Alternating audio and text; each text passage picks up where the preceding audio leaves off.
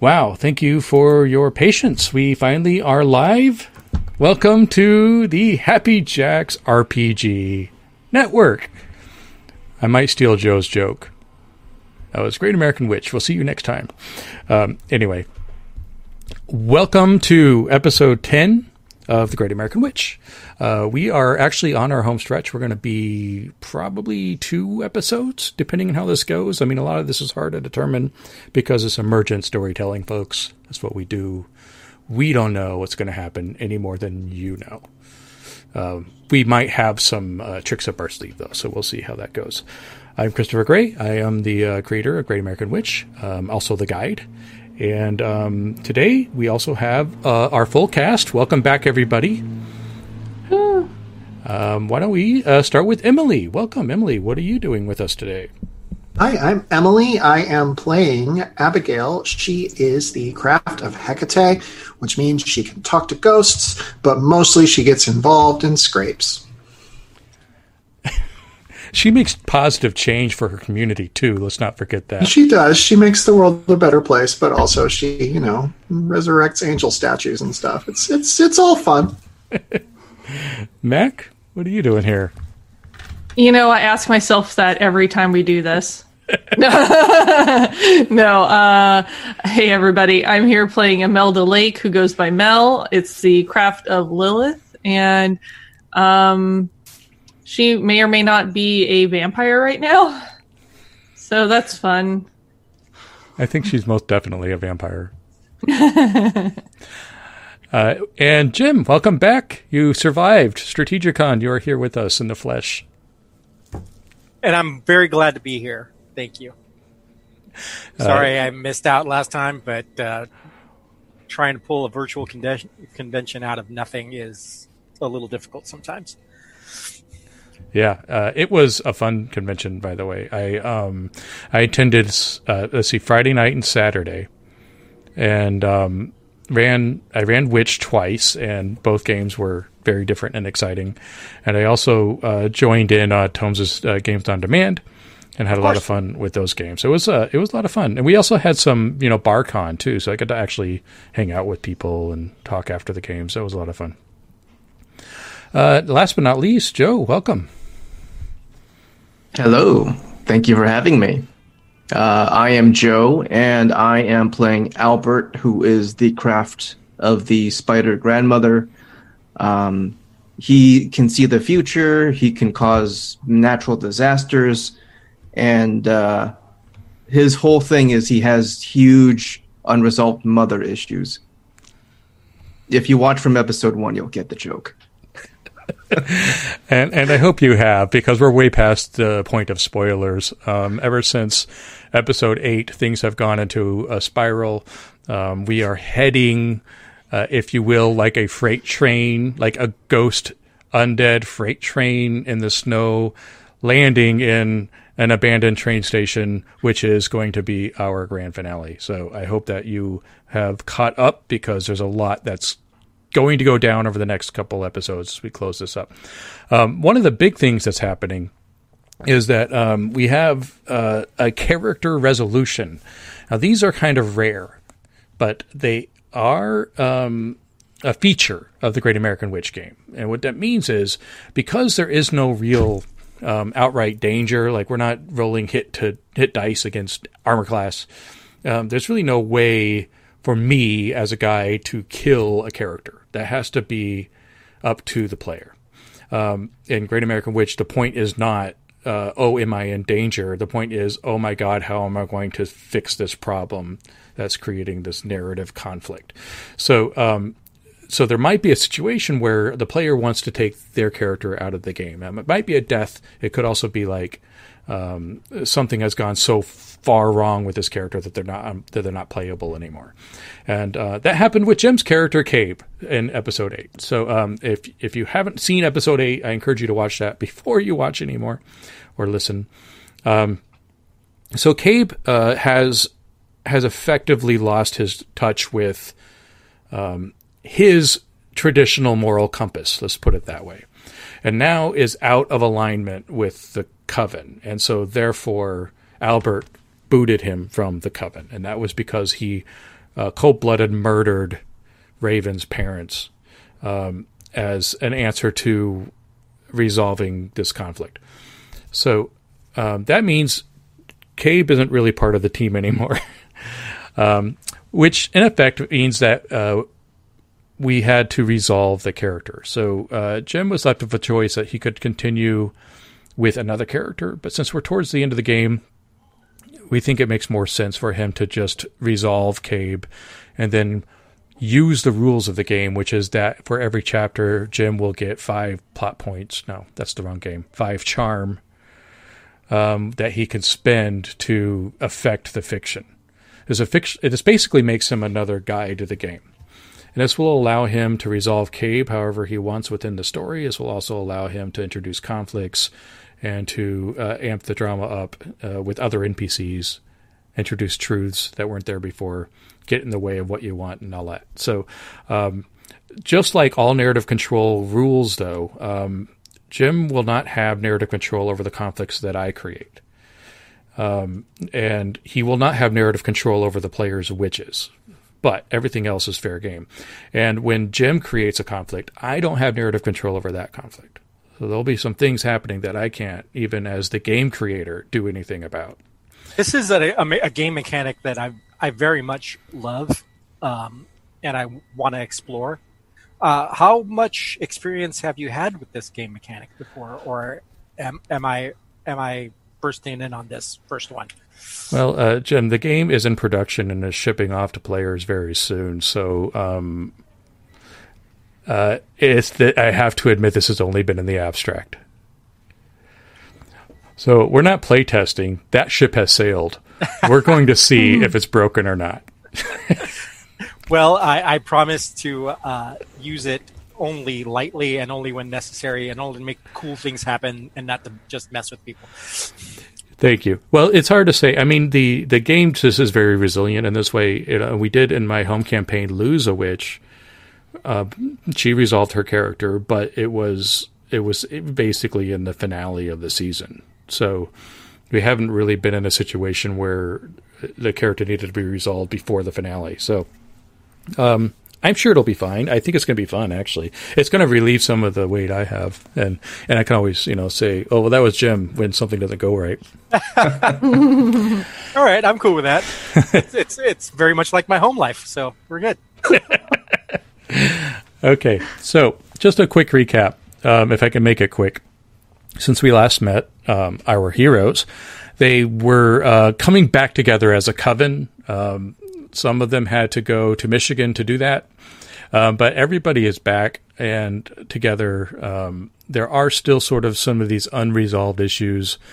We think that maybe Mel's mother can be contained to an extent. It seems to be, that situation seems to be not as volatile as before, but it's still there. I think Abigail still has some unresolved issues with certain aspects of her life, especially, I don't know if this is unresolved or not, but it does look like her fiance has perhaps got an eye for Alex Hale, who has yet to apologize for the way he's treated her all of this time. But we do know that the pastor is sort of on the side of right and is going to try to help the coven against this onslaught that's coming in whatever way he can, and he's going to use the church's resources to do that. Albert has also started a revolution against the Seven. Was that Albert's fault? We'll blame it on him. And that was propagated by an inverted coven that responded to his call. And they have amassed at the train station. So it's sort of where we left everybody, because now it's sort of like we grabbed our pitchforks and we're headed out, and that is where we left off.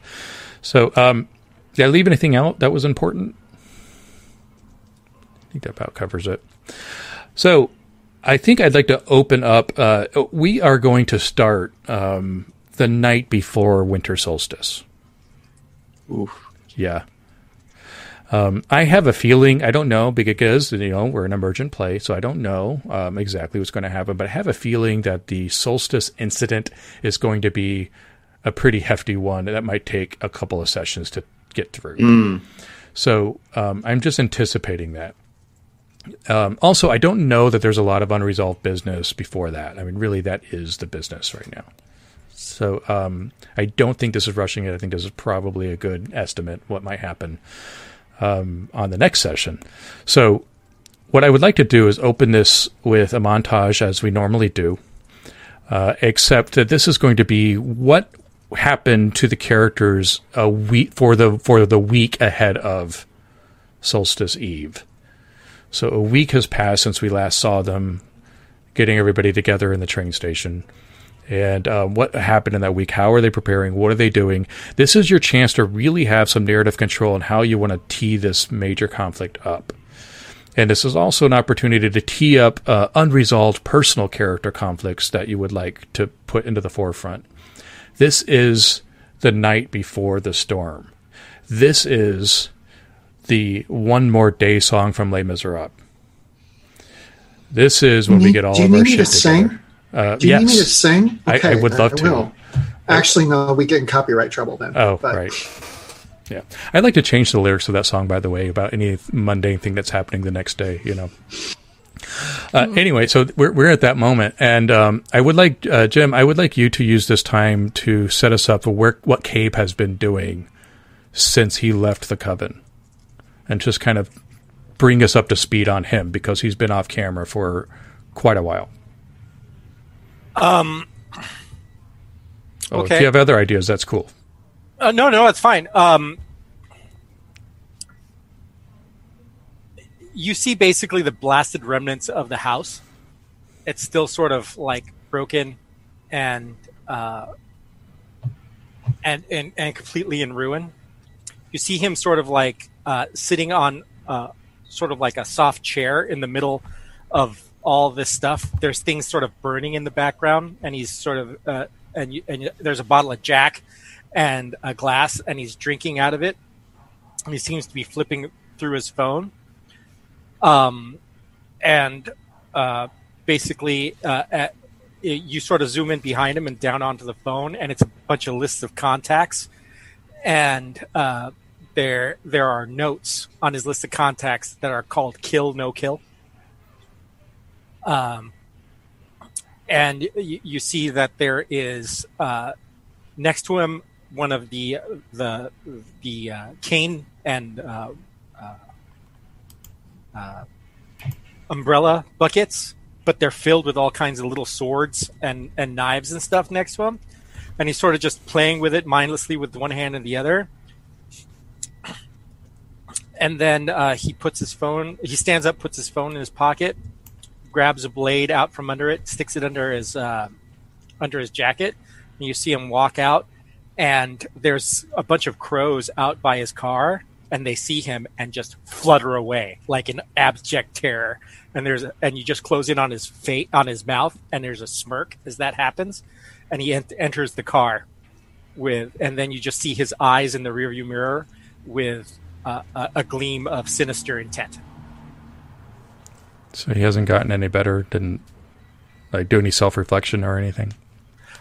He is on a mission to be a soldier, and he believes that he's already sort of sacrificed his soul to be able to do that. So he's dead on intent on finishing what he started. But at the list of people, none of them are witches or any kind of supernatural. They all seem to be mortals. And his intent is to remove any mortal opposition that the witches might have to take down the person that's trying to summon the crow. So he's sort of relegated himself to removing any obstacles in whatever way he can that may be mortal obstacles to ensure that happens. So technically, he's still sort of on the player character's side. He's just doing it in a way that's repellent and repulsive to them and formerly himself. Awesome. Before we move on, Jim, you might want to check your audio. You're coming in a little faint for me. I don't know if that's true for everyone, but okay, I can adjust that. Okay, who's next on the montage?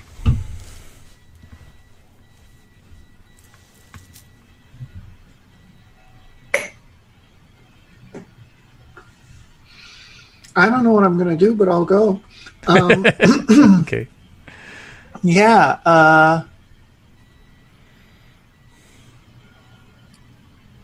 I think Abigail has started staying at her dad's house. The train station's getting crowded, and actually, I think she's brought Raven there. I think Raven is also staying there because it's very safe there. Her dad has guns, which normally Abigail disapproves of, but in this particular situation might come in handy, though actually probably not, because witches would just like turn them into like dust. But superficially, she feels safer. So she's just, she's in that space where like it feels awkward to be staying with your parents as yourself in this space that still has all these photos of the old you. But her dad is really trying and is doing a much better job with the pronouns, which is, the hardest battle of them all. And, I think we open on Abigail making a nice meal for the three of them because it's her mom's gone and her siblings are all moved out, so it's just the three of them right now. And I have a vague sense that Abigail knows her siblings are going to come over for Christmas Day and meet the real her, but that exists after the end of this game. So it's just a thing that I know is true. I'd like to add that I think Raven needs a change of clothes at some point, so probably has to wear Abigail's mother's like old sweaters and stuff, and looks completely out of character for her. But she probably doesn't seem to mind. Yeah. Or she's got like, one of my sisters, like cheerleader outfits or something. like the whatever, where we Salem High cheer jacket or something. Yeah. No? Gosh, that's a hard one. Because I think some of it might be dependent on what Albert's up to. Oh, well, then that's a nice pass. Okay. I can go. I think in the past week, Albert has been still trying to reach out and map out where pockets of surviving witches or witches that might still be able to be turned from Lola. And he's hoping to find more than just witches from the inverted coven. Witches that aren't just in this because they hate the Seven. And he's been plotting and mapping these locations on this giant map of the U.S., and he's realizing there's only one train, and there are pockets of people all over the nation, witches that need help, witches that are ready to stand but need to be extracted from where they are, or witches that are facing attacks alone and they're trying to hold out. And Albert's just been racking himself with how do we reach all of them? By his desk, he has been scribbling one name over and over and over, and it's just the name Alice. While all that's going on, he's making sure that Argyle and his gang, his group, are being brought in and made comfortable, but at the same time, Albert doesn't want this to just become another inverted circle coven. Like this isn't about creating an anti-Seven coven. This is still Hearth. This is still for the protection of witches, and he's just keeping an eye on all of that. Does Albert manage to bring in other witches? I think witches are coming. I think right now the problem is there are witches that are ready to join in and want the help and hear the message, but they're being attacked and they need to be gotten. They need backup. They need support, and this is the resistance. It's like this train station and whoever's here is all we've got right now. Okay, that actually helps me a lot because I feel like Mel was sort of drafted into this because of Albert, and I think that Mel has probably been going out and helping collect some of these witches for for this group and for this resistance, and is being largely successful. Jennifer is also going with her, and they're, managing to rescue some of them, but some of the missions are a failure, or at least that's what she's telling Albert when she comes back. All right. I think we should, let's see. I think we should start with momentum just to get things going. The one thing I wanted to mention is that a terrible snow has descended.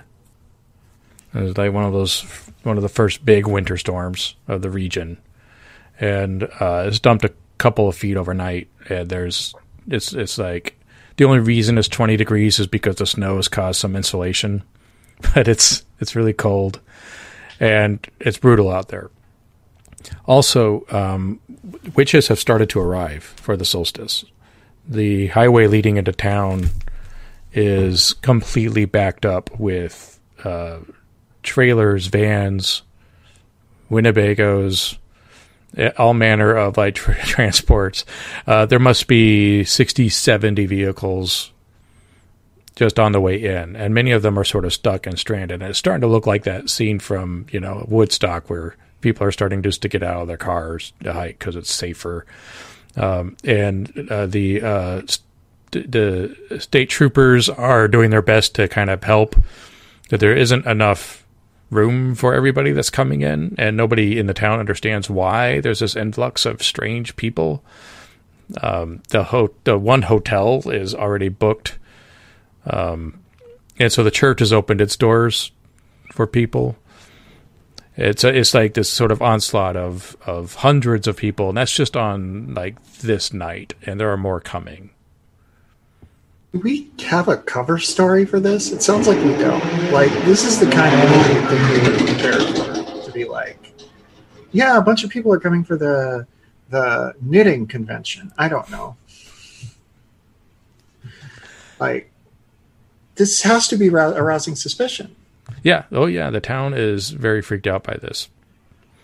Right. And like I said, the state troopers are kind of there trying to mitigate. The church has opened its doors, but yeah, it's very... pretty soon the amount of people arriving will supersede the amount of people in Salem.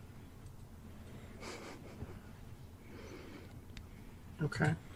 So that's the situation, and I'm just going to try to drop it there as a momentum. So what do you want to do? That means you need to choose your aspect. Jim, this is the beginning of a chapter. You have 5 charms that you can spend however you want. Or you can just blurt things out and not spend anything, and I'll say, yeah, go with that. Groovy. Let's try to actually follow the letter of the rules on this one.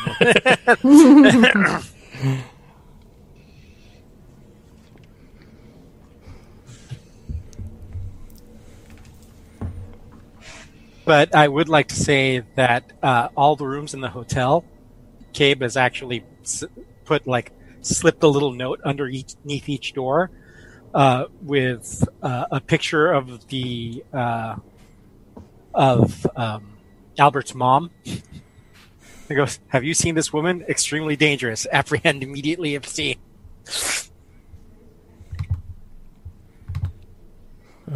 Kaliska, that's right. There you go. Oh, also, I need the ravens and the crows, which has become such a normal sight around town as of late, are reaching a ridiculous quantity. They're swarming like locusts in spots of the town. There are millions of them. Damn it. And in fact, the state has issued some emergency officials to kind of help deal with this situation, and they are coming in with their white vans and unmarked cars. Mm-hmm.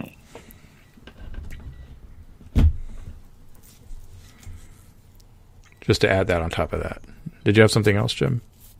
Yeah, Cabe actually changes into a sort of a denim outfit, and he takes a sackcloth bag and puts it over his head with eye holes crudely cut out, so he looks like a scarecrow. And he is going to be wearing that during his murderous rampage. Oh my god. That's horrifying. I love it. Oh my god. Ooh. All right. And just so I'm going to switch to the desktop real quick.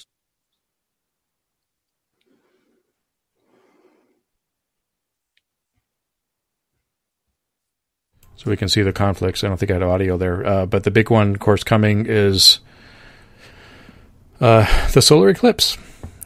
Kaliska, Battle Crow. There's a revolution coming. Lola, Ravens and Crows. These are all the things that are happening. So what do you do?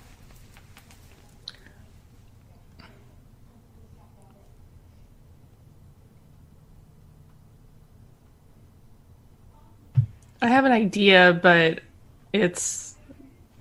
I'm just not sure how I feel about it. Those are the best. I think that there's been some rumors amongst the witches that there's somebody besides just the actual police like hunting them down. Like it seems like there's just a lot of whispers right now about disappearances.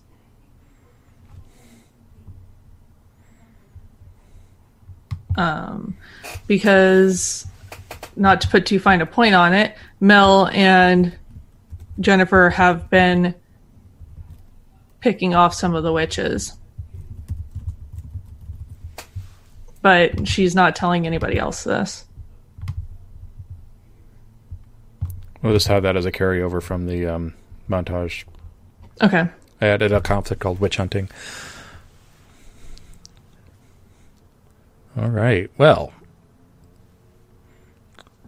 then at this point, Joseph returns to the train station for the first time in a week. You haven't seen him. He looks battered, torn, beaten, weak, hungry. He's partially frozen over. He's so cold he can't even really remove his waterlogged gloves. And he sees all of the people in there and smiles before falling over.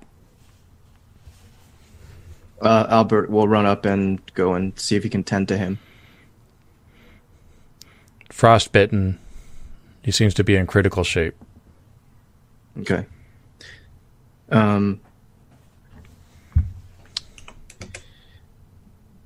Albert's going to gesture for help to see if there are any witches that can do some magic about it, because healing is not what Albert does. But he's going to stay by Joseph and just see that he gets mended, because Albert has questions. There are a motley crew in here. So, just gesturing, hey, fellow revolutionary, will you help my friend? May not be as easy as you expect. So let's go ahead and do a move on that. The conflict is Joseph is troubled, and you'll be rolling a rally, which is mercy. Okay.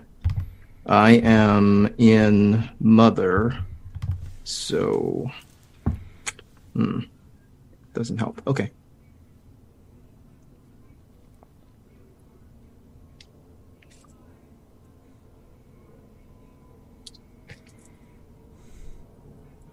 And this is just sorry, I forget what system we're. This is just the D6, right? 2d6 plus your 2d6 mercy. Plus the. Okay, gotcha.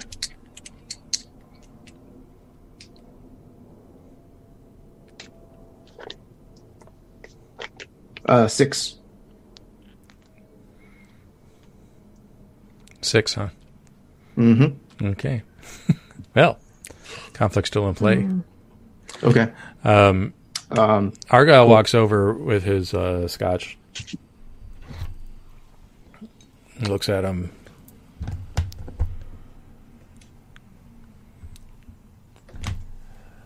Too bad.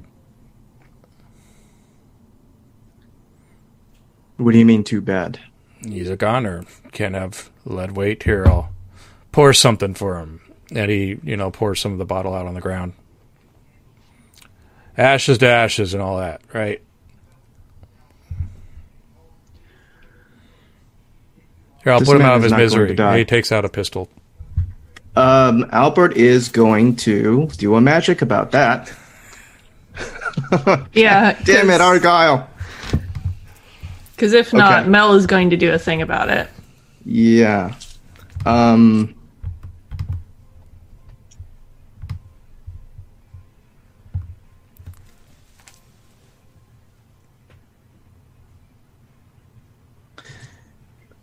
What would Albert actually do? Well, if Mel has an idea, she can jump in before you. Yeah. Go ahead. Yeah, I think Mel should get the initiative on this because Albert's gonna do something different, actually. Mel can move extremely fast now and Yes, she snaps can. in front of Argyle, puts a hand on the gun, and goes, "Do you want to incite a frenzy?" So this sounds like intimidate, right? So you're enforcing your will against Argyle. Go for it. That's severity. Oh, that's always good for me. Yep, always a plus. Should always do things severely. So I have. Hold on. How many points do I have in severity? Hold on a second. If you're in Crone, you Jumping out probably here. have 3. Yeah, I'm in Crown, so I have 10. All right, that is definitely resolved. And you tell me what happens. I took him off the board, so you can narrate for him if you want. I think there's no question, I'm sure, within this time that they've all been spending together, that it's pretty obvious to them what Mel is. So I think Argyle just cowers back. He tries to throw like a snide remark back, but Mel is just steely-eyed and not even moving at all, and he just feels like he backs down from it. But you can tell that he's going to keep his eyes on her from now on. So back at the house, is Abigail? Is there anything going on about this influx of people at the homestead? I think maybe Dad has gone off to the church probably after dinner to help. Yeah, and I think maybe there's a couple people staying in the basement, but not like the house is not overrun with because it's going to be soon. It's going to be Christmas, and kids are going to be coming. The siblings are going to be coming home from college and all of that. And, the house is going to be full again. So, but yeah, I think there's a couple randos that are staying in the basement, and Raven is sleeping in the guest room, and I'm in my childhood bedroom. I want to text Cabe. Can I text Cabe? Do you have a phone, Cabe? Well, Cabe doesn't go anywhere without his phone. Okay, I'm going to text Cabe. Yeah. I'm just going to write, I'm intrigued by the things you've been saying. Can we meet?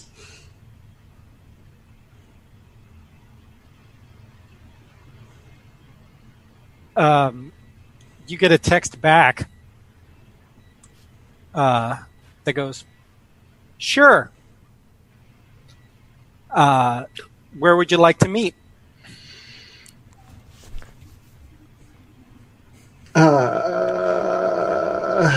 We're your family. I was not going to pick the Olive Garden, but now I feel this strong obligation. No, Abigail doesn't want to pick the Olive Garden for reasons. Good. There Yeah, is- I see what you're doing there. There's Yes. there's this old Lutheran church on the like 5 miles outside of town that is mostly not used anymore. There's a handful of people who come here every week, and it shares a pastor with the Lutheran church in town, but it's never locked. And Abigail knows it's never locked, and so she drops you a pin to that church, which of course you've seen. Everybody drives by it on the way into town. So she says, "How about 10:30?" Sure thing. Now, Chris, I marked long ago on my character sheet that my refuge is churches or temples. Does that mean a dang thing? No, not mechanically, I'm afraid. Okay, well, I'm going to give myself a bonus to my rolls if you won't. I'll let you roll at wheel, not at will.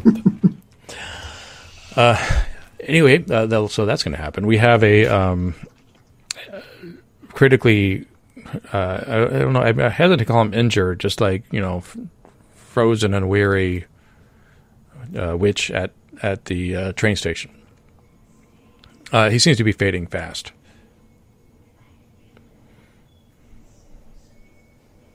Can I do a magic about it? Yeah, of course.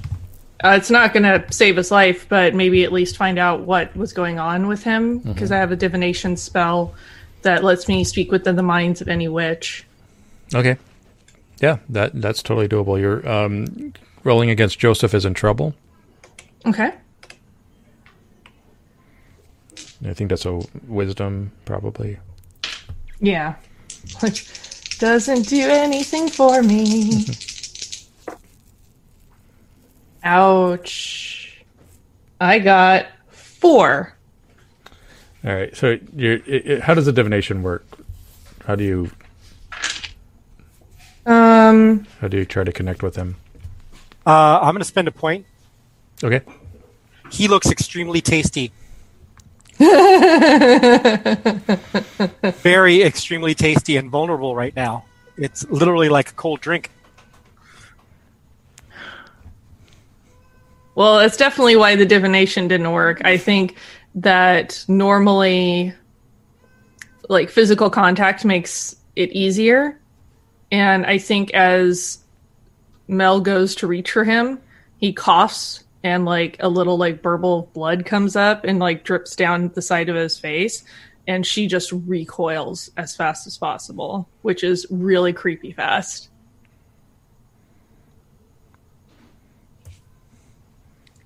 All right, so he's dying. You don't know how Albert much he is has going.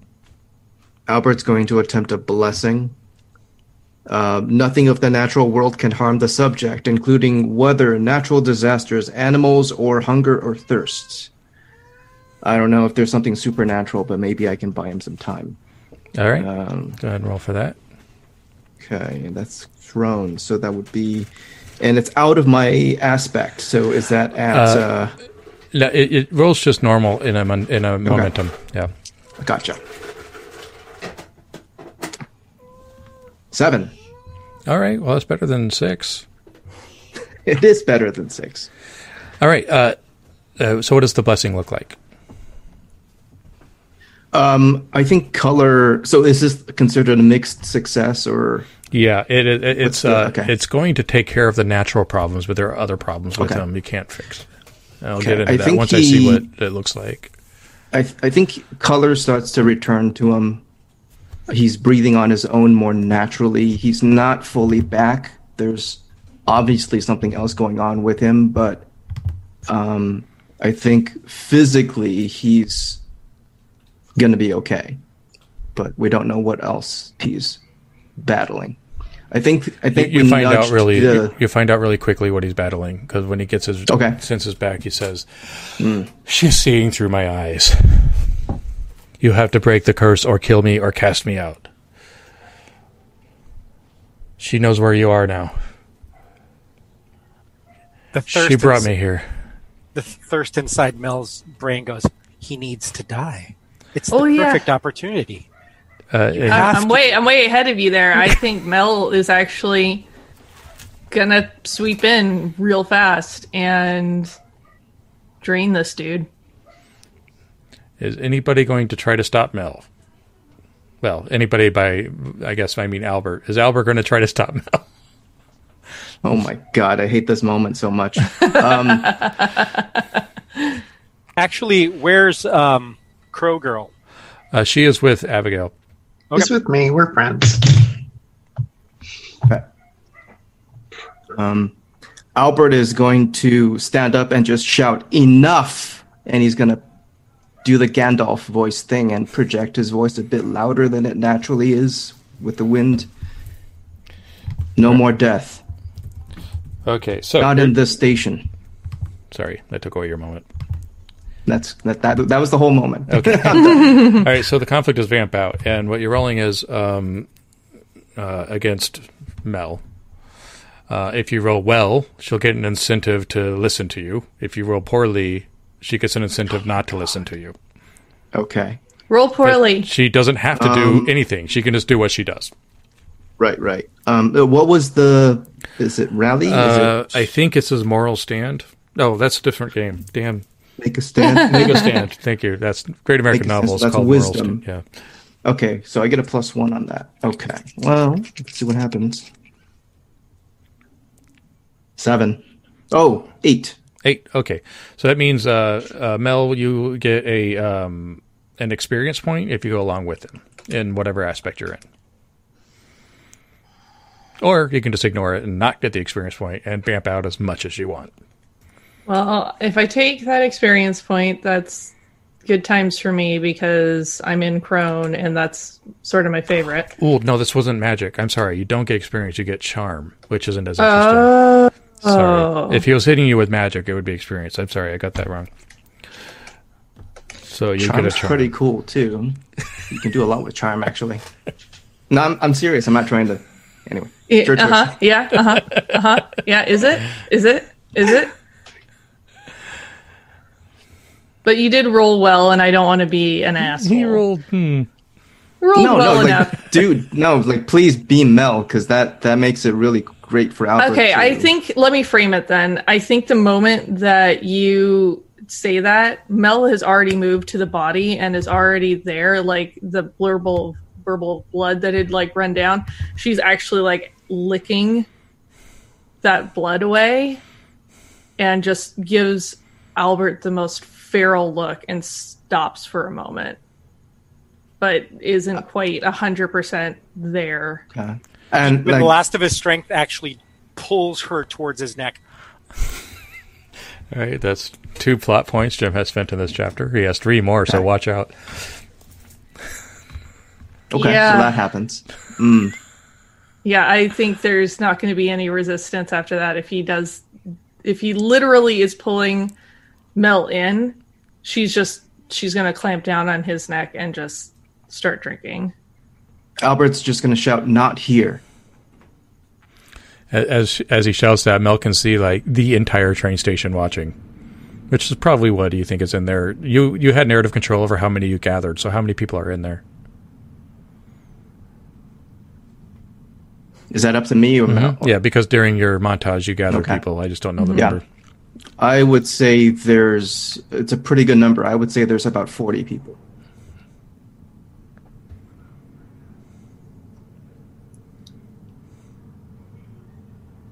Albert lifts up his sleeve slowly and shows her the gouge wound that he inflicted on himself to drain his own blood. Don't forget who you are. Mel is gone cuckoo bye-bye. Like, there's none of her left in her eyes right now. That's witch blood too, so... Yeah, so it's like super... and it's fresh, super powerful, and it's from the super spigot. filling. And from like somebody who is like extremely powerful too. Is this a good time for Abigail to return to the... I mean, sure. She's got to stop by at some point. Yeah. She's got to stock up. Yeah. So Abigail comes in, Raven with like a letter jacket. I'm picturing her in like this letter jacket. Yeah. Jeans that are too big for her, Has the little megaphone right here because it's Abigail's sister. It says Stacy on it. And there is a vampire Mel feeding on Joseph in the middle of the ruins of the train station as 40 some odd witches are standing around watching. What the shit? While that's happening, Albert's just going to kneel down and just hold Joseph's hand and just recite what little he knows of Bible verse and just tries to do what he can to ease his passing. Raven is suddenly in flight, Mm. launching herself towards Mel. She is forming into a raven, busting through that letter jacket as she forms. I have a spell I want to do. Oh. Yeah. I think the second I said, what the shit, I shifted into crone. I had been planning being crone anyway, because it's, very, yeah. So this spell is protect the subject from powers that harm the spirit or soul, keep them from condemnation, possession, or banishment. I am going to cast that on Joseph and attempt to unvampire him. I can't really reverse the physical damage. I mean, I can't yet. I have another spell that can do that, but like it feels a little uncouth to do it while he's being drunk. I'm going to try to keep him from being vampired. Well, you could keep his... Okay, so let me make sure I understand the spell. You can keep his soul from being damned, basically. Right, I can keep his soul from being damned, and I think... I do think that because a vampire is a power that harms the spirit or soul, I think it would become like repellent in some way, Like, well, I think the deed's been done, but because she drained him. But the big but is what happens to his soul. So, so you're rolling. I think, given everything that's been going on, that probably Mel would have to actually consciously try and make him a vampire. Okay. Yeah. Yeah, we don't have vampire rules, really. They're very, very loose. Because if it was just everybody that she drained, there will be a few more vampires wandering around right now. Tell me when you're done drinking, because I have a thing I can do. And now. Hey, thank you. Thank you so much.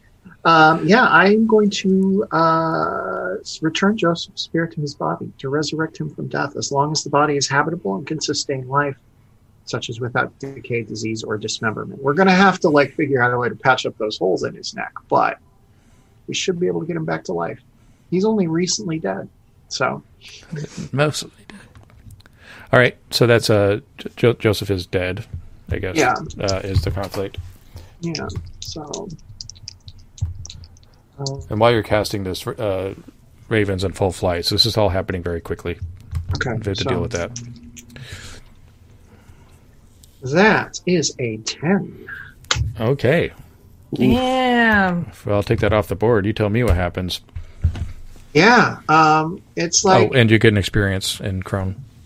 It's... I'm sorry to interrupt again, but you get experience in the aspect of that spell. Okay, which I think was made in... Yes, that's a maiden spell. Yes. It's like she can feel Joseph's spirit drifting out the door, and it's clear that because of the weird unfinished state in which all this was left, he's going to hang out in this plane for a long time. So she just kind of reaches out and just grabs him and pulls him back and shuttles him through her body and grabs the hand of his body. And it's almost like a balloon, coming back to life. It's just all of a sudden the color returns and he just kind of re-inflates and sits up. And he's. I assume that the thing in his neck is still not great, but maybe they can bandage it or something. Well, it's hard to tell what his state is because, in the moment that he is coming back to life, Mel is being tackled by a fully formed ravenkind. And from Mel's perspective, I mean, it's just this massive bird is coming and just the beaks are it's in full attack, and that does snap you out of your bloodlust. But now you're in a very serious situation. Okay. Raven has attacked you. You recognize this as her. Unless there are some other Ravenkind you don't know about that weren't murdered by Kate. Since it's an attack, though, I think I would still try and defend myself, especially snapping out of this. What kind of role would I need to physically defend myself? Protect, which is mercy, or you can lash out. Is severity. Let's lash out. Okay. That means you're solving the problem with violence. Just... Yeah. Yeah. Sorry, what was Albert's mom's name again? Kaliska. Kaliska. Oof. That's an 11. Oh my god. Okay, so you get another charm. Raven is... Raven's not on the board, so if you want to control her, you can. You have narrative control. Okay. I think, like, as she's actually diving at me, I stand up and throw out an arm and manage to catch her right in the throat, and I'm just holding her at arm's length from me. It's done. It's over. And just what does she her do? Back down. I think she probably flails a lot, and I just tighten my grip a little bit. And finally, she realizes that if she doesn't stop struggling, the grip's going to become too tight, and kind of gets sort of a resigned slump to her. And Mel sets her on the ground. I can't change what I am any more than you can change what you are, and he wanted to die.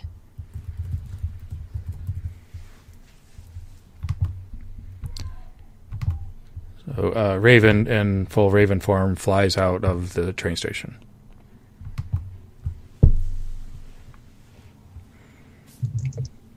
And there's some strange silence as Joseph begins coughing, life slowly returning, bleeding out on the frozen floor of the abandoned train station. Excellent.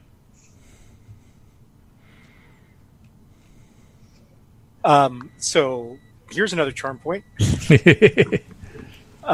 During the embrace, you see Albert's mom sort of going, oh, because she's seeing through his eyes, and she drains him and sucks up a portion of his soul, but the rider takes a ride with it.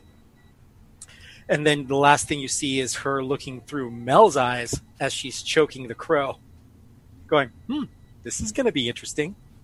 That makes sense with the blood transfers. Yeah. Yikes. So I'm going to add another conflict. Kaliska sees through Mel.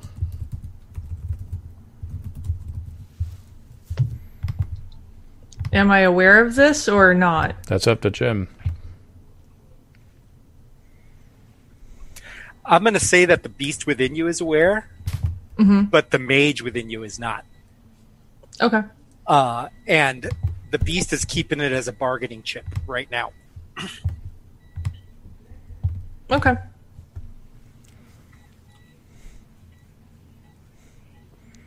After the silence extends for quite some time, Argyle scoffs, just... I don't think this is going to work out. He gestures his head, and about 24 or so of the witches begin walking out with him. As long as the train stays.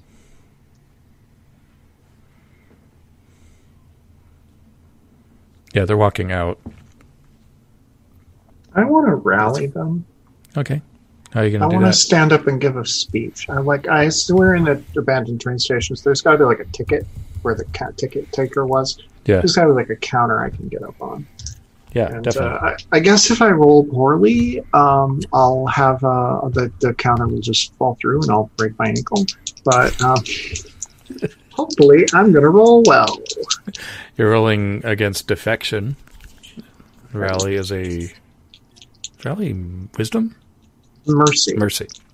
I don't know why, but I have a lot of mercy. So, and thank God I do, because that's a 7. All right. So, what is the overall... I mean, you don't have to give the speech unless you want to, but what is the overall message of the speech? So Abigail has been trained in being a pastor, and that's maybe not the greatest like tone to take in this situation, but she definitely has like public speaking ability. So she's like, basically she's doing the, yes, we have our differences, and yes, things are awkward and strange and weird, but we can come together and we can fix this. And I apologize for my friend sucking the blood out of that man, but look, he's fine. I fixed him. I brought him back to life. We can do this together, and we will deal with our own, because covens deal with their own. But what we're facing right now is bigger than just the problems of one coven. And when it's over, we will deal with Mel. And she looks at Mel and mouths, sorry. Mel looks furious. I don't know that I need to come up with a consequence beyond the fact that Mel is furious. Yeah. I think that's the 8 roll right there. Okay, they accept it, but they're looking at Mel with very concerned eyes. Meanwhile, Joseph is still bleeding out on the ground. His breathing is very staccato, and he's having trouble stabilizing. Will somebody bandage him? Those wounds are still effective, but we can't risk his spirit getting trapped here. And I don't know first aid, so if there's somebody here who can bandage him up, that should be fine. I have an appointment to keep. Well, I volunteer me is not it. Albert begins to do what he can. He stays by Joseph. Albert's ready to let him go if that's what it comes to, but until something happens one way or another, Albert's just gonna, I think, spend a lot of time by his side. All right, because the resurrection was successful, he's not going to die, but he is in a weak, sort of unstable state. He needs to go to the hospital. There's I'm going to put the conflict on the table. Joseph is in critical condition.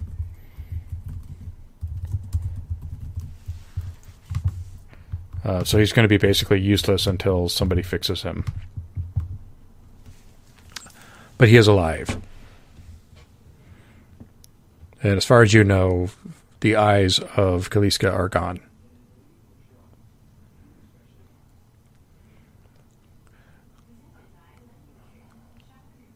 All right. I think I want to switch to a meeting just so that you guys can figure out what you need to do next.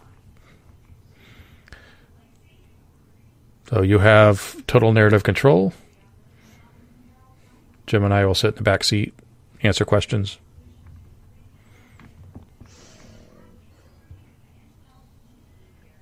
Do we know what this train... sorry, go ahead. No, go ahead. Do we know what this train runs on? Is it conventional fuel, or did we establish it was powered by magic somehow? You have the impression of that, but since it's a meeting, you can decide that now. I'm going to decide that it will run like a mundane train, but it does also take magic as a fuel, or it can be magicked to do things. It's an artifact. Mm. And it probably isn't bound by time and space constrictions the way mundane trains are. And it might be able to be in several places at once.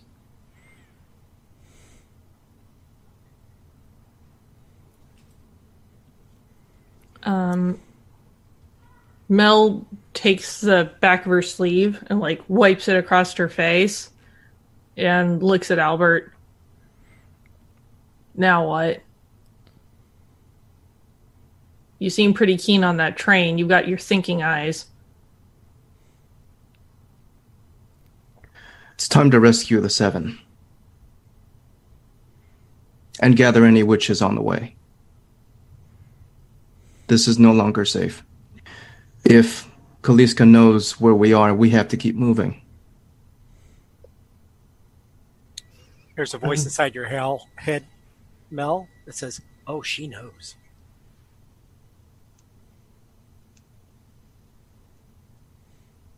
So I'm staying here. There's too much to do. And because Kaliska is a creature of the Veil, I might have the best chance at withstanding her of all of us here. Abigail, can you bring back anyone from the other side?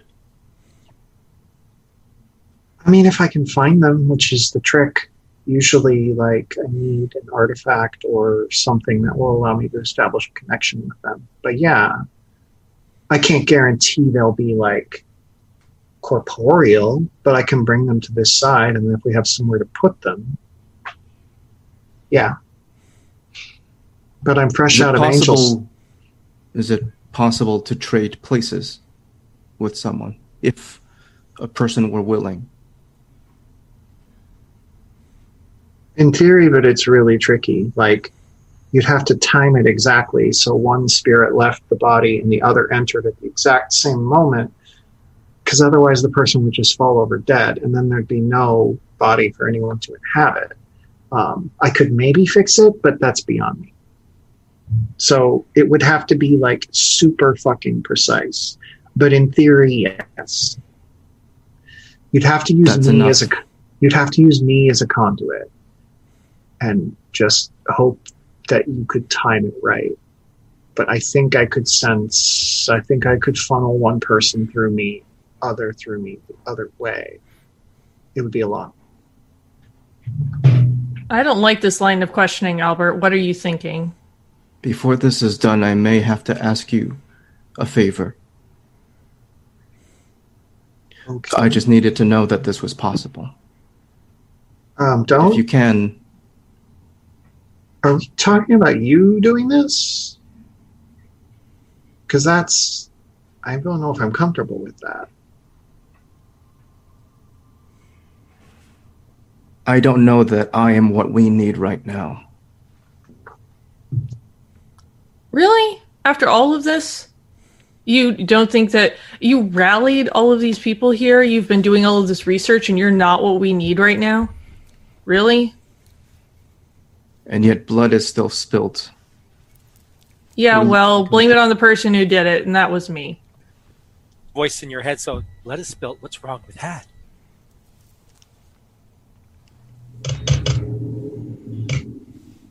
All of this started with my mother. I need to show her that she's wrong. And I don't know that I'm the one that can prove that to her. And exactly what candidate do you have in mind to do such a thing then, if you're not capable of all people? The daughter that she always wanted. The one I shared the womb with. The one that gave her life to sustain mine.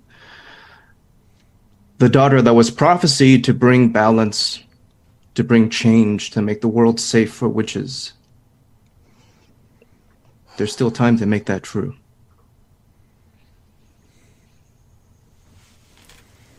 Why are you so sure that she's the one that's prophesied? How do you know it's not you? How do you know it's not me? How do you know it's not Mel? How do you know it's not, I mean, it's probably not Cade, but how do you know it's not Joseph? Like, when I look into the future, I don't see myself in it. You've been wrong about things before, though.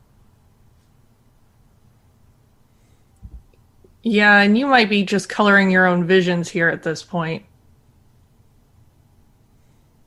I don't know what else I can do. I wasn't meant to lead a hearth coven. I was meant for war. I was meant to destroy. I know how to do that. I don't know how to protect people. I don't know how to keep them safe. Oh, you're so full of shit at this point, Albert. Look at everything that you've done up to this point and everything that you've done for the people around you. You cannot honestly believe that. It's not a matter of belief. I have never, ever looked at you and thought you were meant for war. You're meant for peace.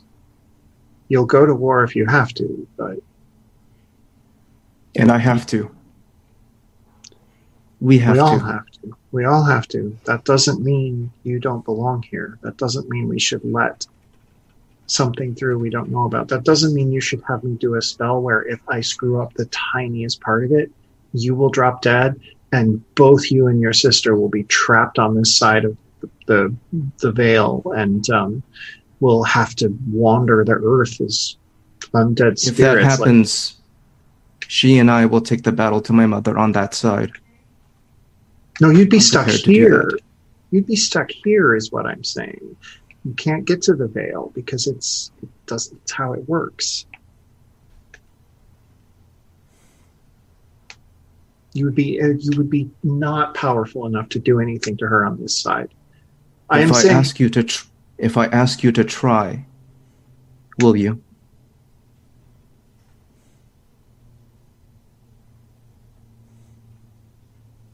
I guess, but I'm not in the habit of helping people kill themselves. I'm in the habit of the exact opposite. That's why you're the only one I can trust with this. Fuck you, man.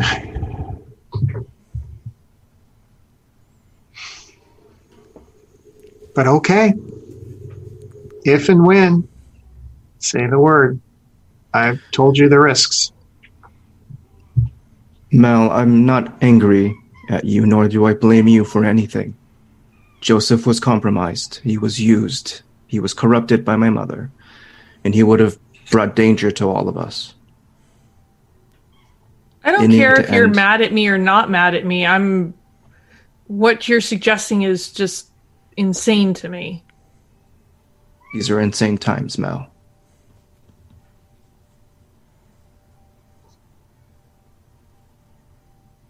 Fine. You want to kill yourself, kill yourself. But I'm not going to be a part of that.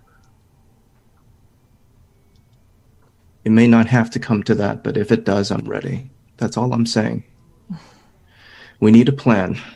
We cannot stand against Kaliska like this. We have to rally others. And if possible, we need to save what remains of the Seven. What happened in New Orleans would not be enough to keep them suppressed forever. There should be a way to rescue them. If we can show the witches what was done, we might turn the tide against Lola and my mother.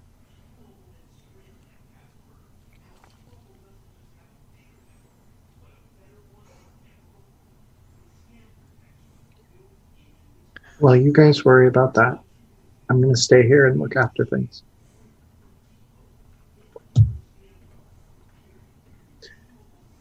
I should get going. I have to deal with a couple things before bed. Oh, but you can't, because we're switching into a menace chapter. What? Woo! So, determine your aspects. Yep.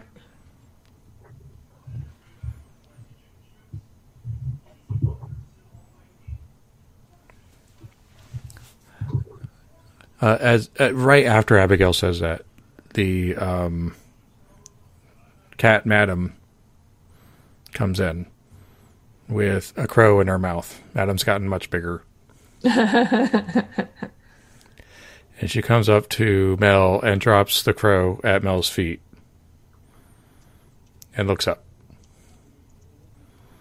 There is a calm stillness, which is kind of hard to explain. It's almost like the storm paused for just a bit. And this is just a normal crow that has been brought to me? One of the millions that are in Salem right now. Sure. Thank you, madam, but I'm afraid your mighty kill is not going to help me too much, but I appreciate it. You hear a curt voice from the doorway, the threshold of the large train station, and she says, "Well, that is quite a familiar you have."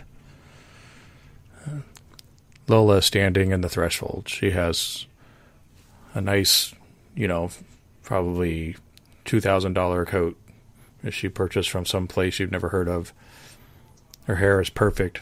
She's wearing a scarf. Very nice snow boots.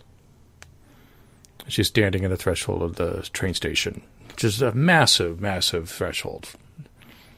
It used to hold thousands of people as they came in and out, and she's just right in the middle of it. Dilapidated walls around her, wind whisking around, and she's smiling. Jim, you have 5 more. Well, you've been replenished to 5 charm. I want this deal. This is really good.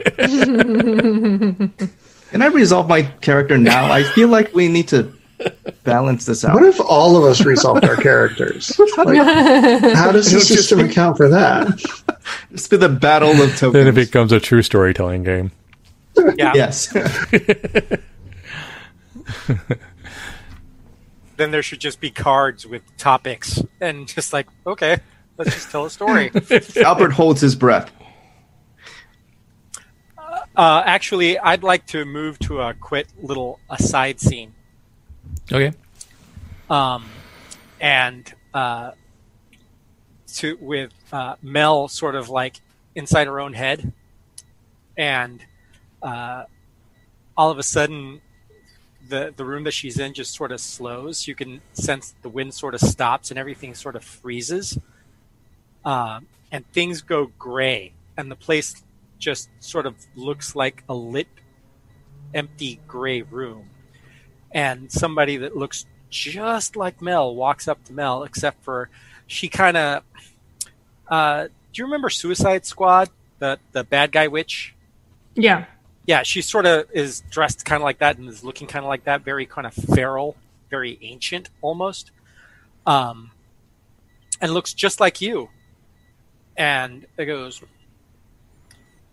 do you really want to succeed at this? Succeed at what? I don't know. What you're doing is very confusing. Yeah, everything's a little murky right now. The lines have gotten a little blurred for me since I made a interesting life choice. Oh, well, the thing is there are other people that are far more aware about what's going on, and you're helping them.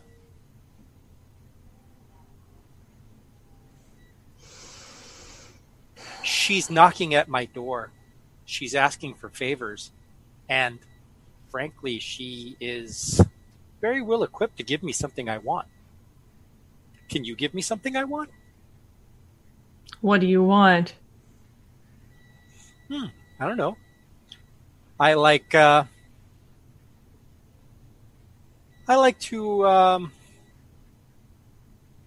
feed on things that are old and powerful. You sense that hunger. You feel it as well. It's part of you now. I'm part of you now. We're together in this, you know. But if she makes me do things...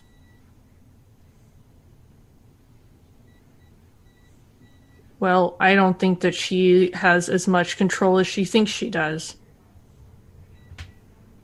I think you don't have as much control as you think you do.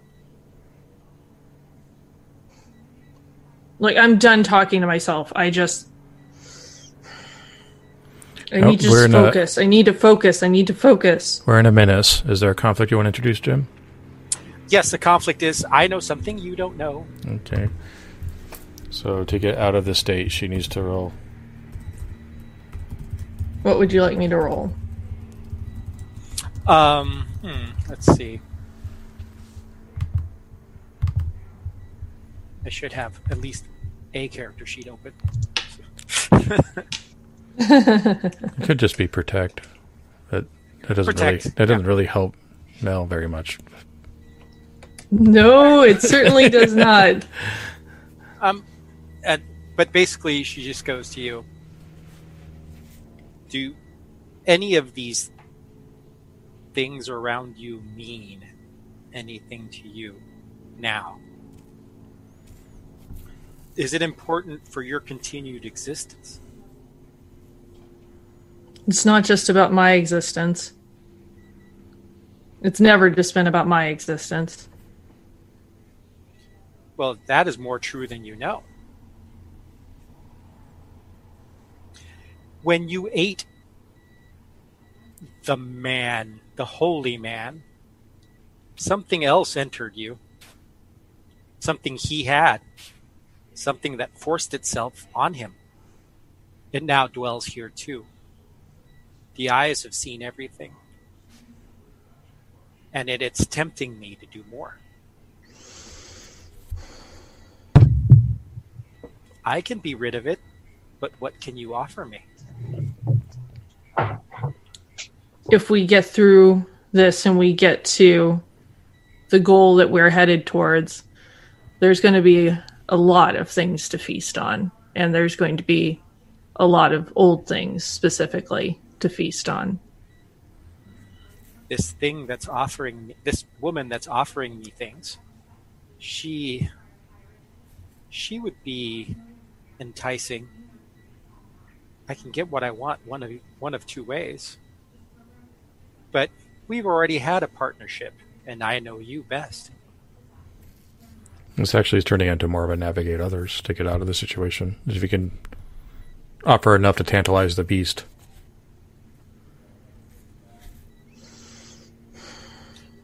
The crow girl looks tasty.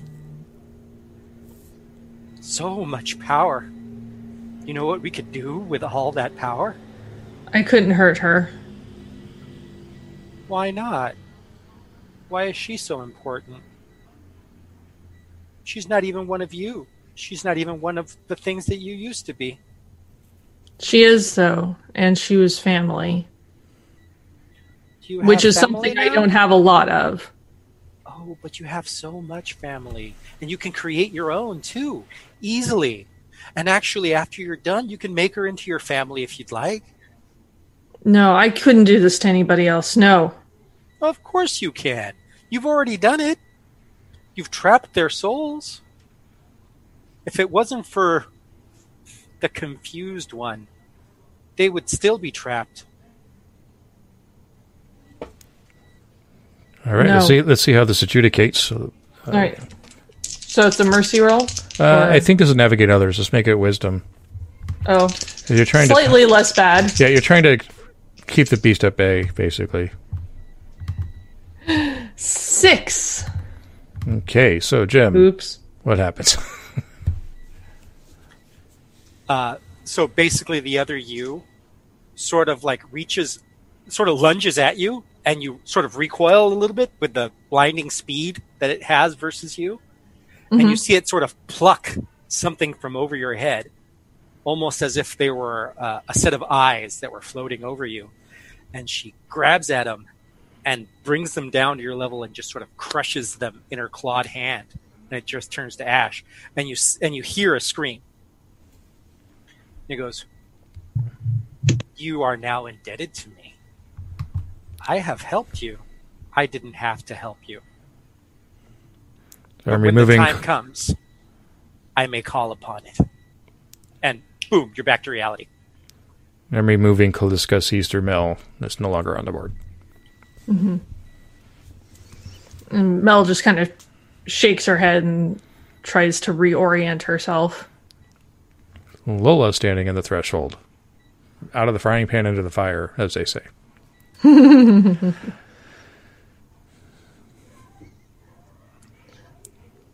we help you? Oh, I just wanted to see how the lodgings were.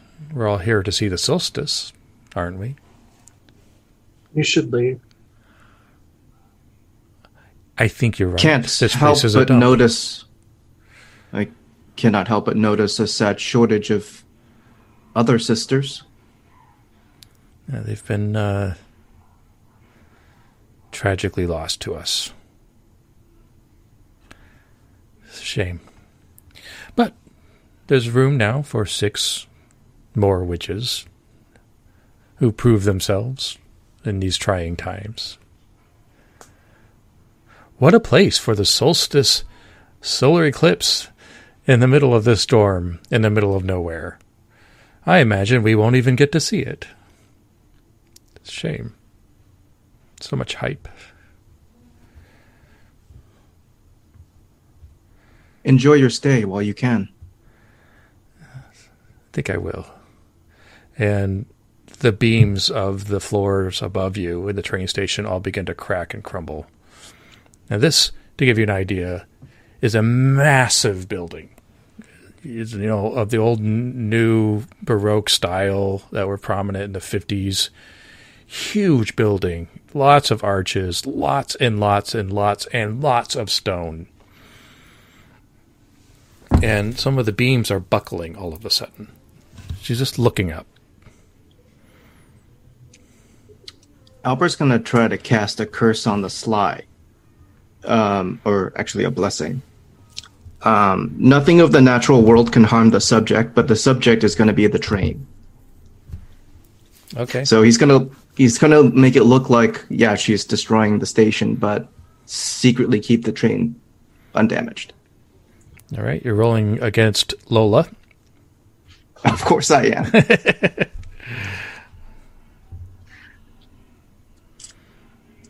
Is this within? Yeah, is this when you're aspect? It's in. I'm in Crone, and it's a Crone. Okay, yeah, then it's just a regular roll. Regular. Okay. 7. Barely. Well, the good news is I'm subduing the Lola conflict. The bad news is Lola's now subdued, so this will escalate pretty quickly. So, so the train is enchanted. You're trying to do it on the sly, but the catch is she noticed. Okay. And she's immediately she now this is all outright stuff happening, and she immediately reaches her hand out, and the train is now Jedi style popping off of the track and levitating. And in this moment, you see 5-6 figures kind of just appear behind her, like they're Harry Potter appearing, just behind her. And there's just you can see kind of an arsenal of people, maybe more than a dozen. It's hard to tell because they're past the threshold, and they're starting to march in with her. Can I do a magic about it? Of course you can. I would like to curse her. Okay. Or try to. So.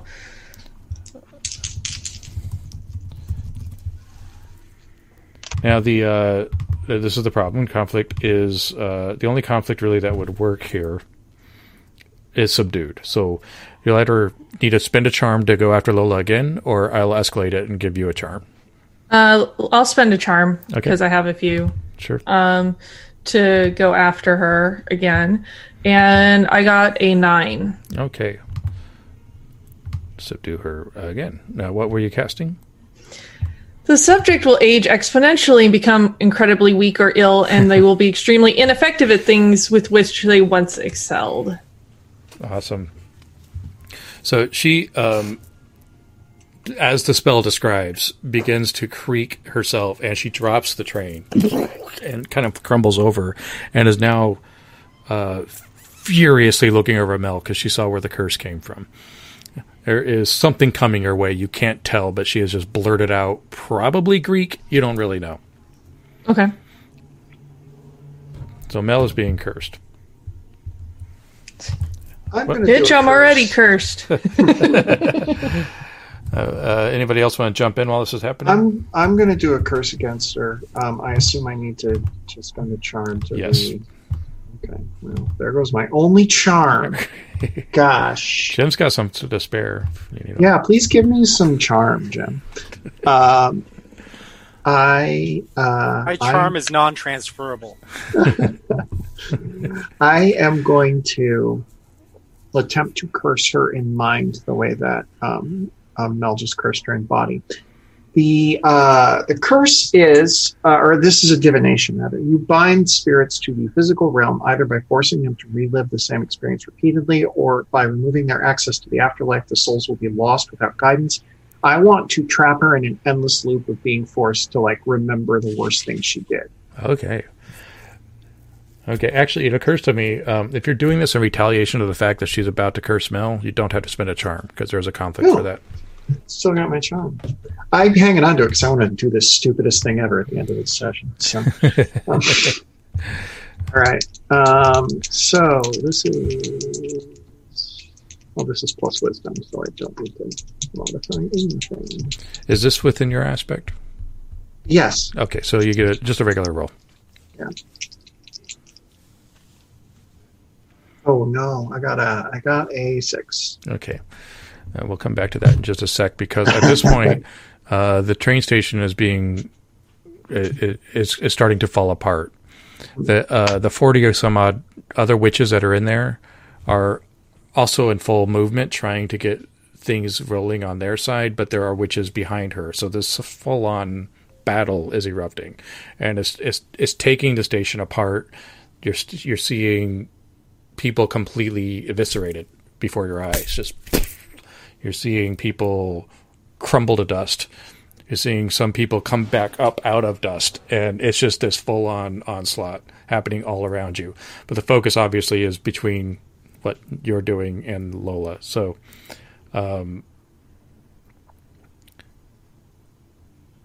okay. Oh, I have to decide what the curse is.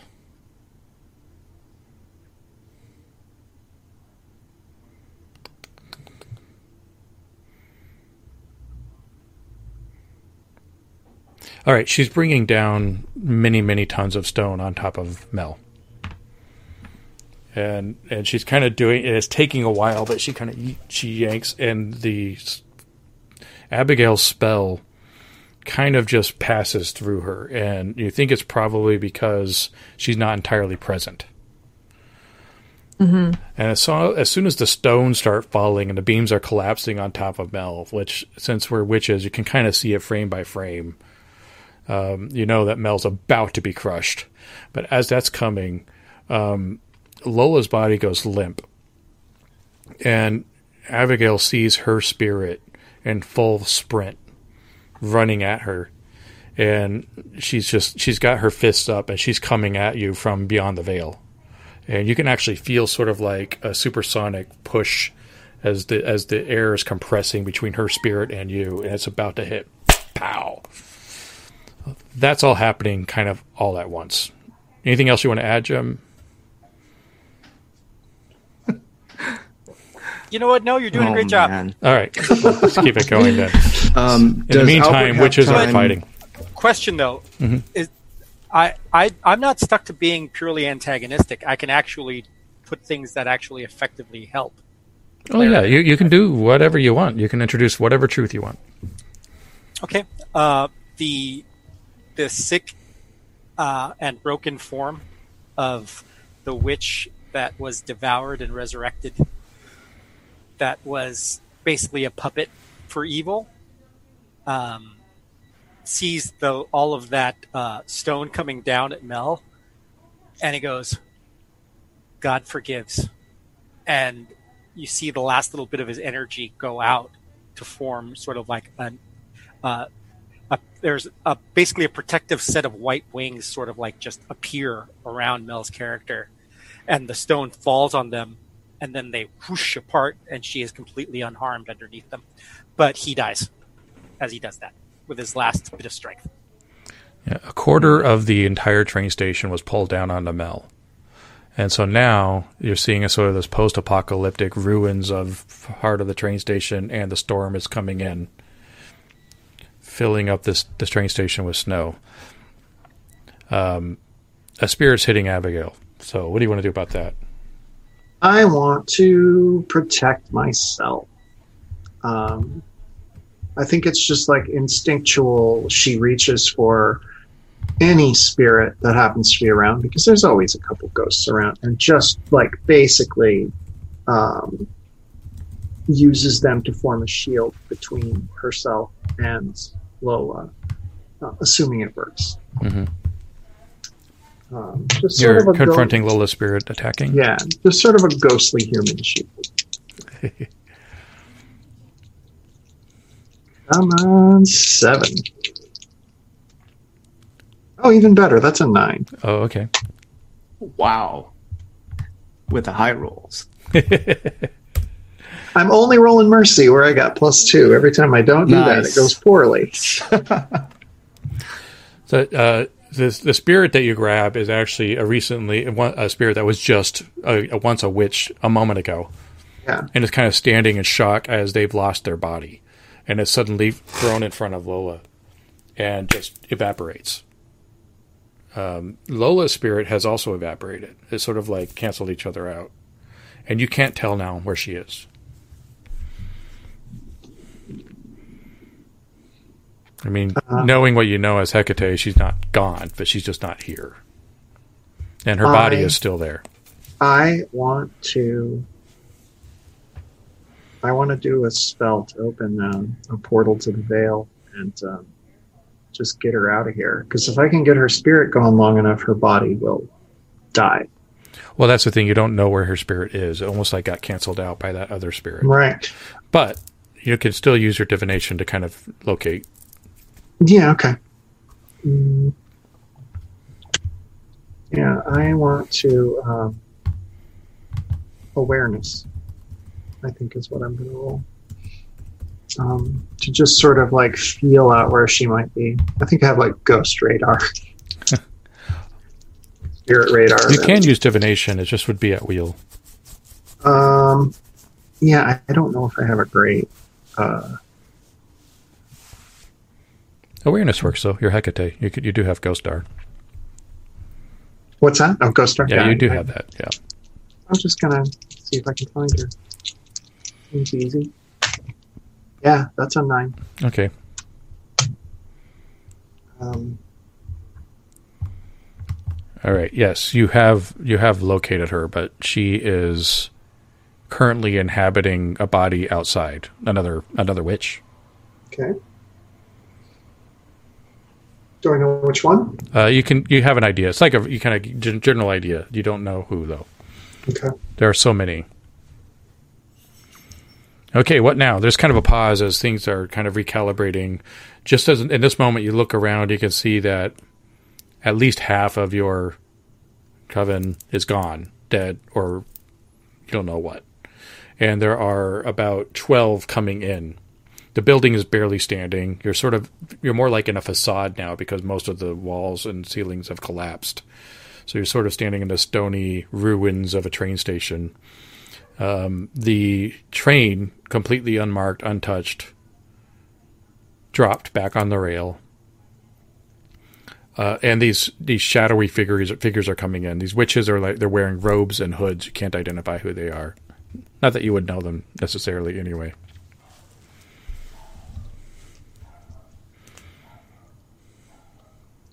Albert's going to shout, anyone that wants to make a stand, stand. Everyone else into the train.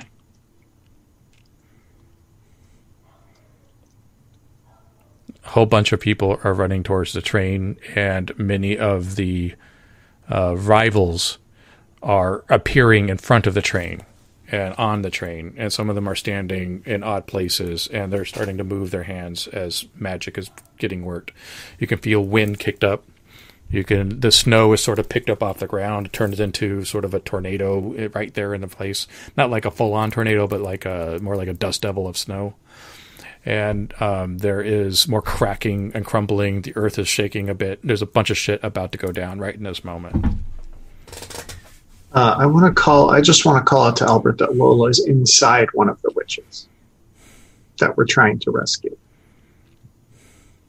Her spirit. We should set her body on fire. I'm going to wait for others to react, because Albert might do something big in a moment. Will do something. We'll try to do something big. We'll see what the dice say. I think that Albert should try and do something big right now. This is a big moment, so it's the time. So you mentioned that some of the witches were starting to conjure up like a mini tornado or like a wind system already. Albert's just going to hijack that. Mm-hmm. He's going to say, "Oh, thank you," and he's going to take over that and add to it and magnify it in a way that no one's ever done before, because he's going to add fire to it. The conflict is collision of magic, which is happening right now. There's a bunch of witches are cursing and doing God knows what. Oh, he started the whole fire tornado thing. Yeah. Yes.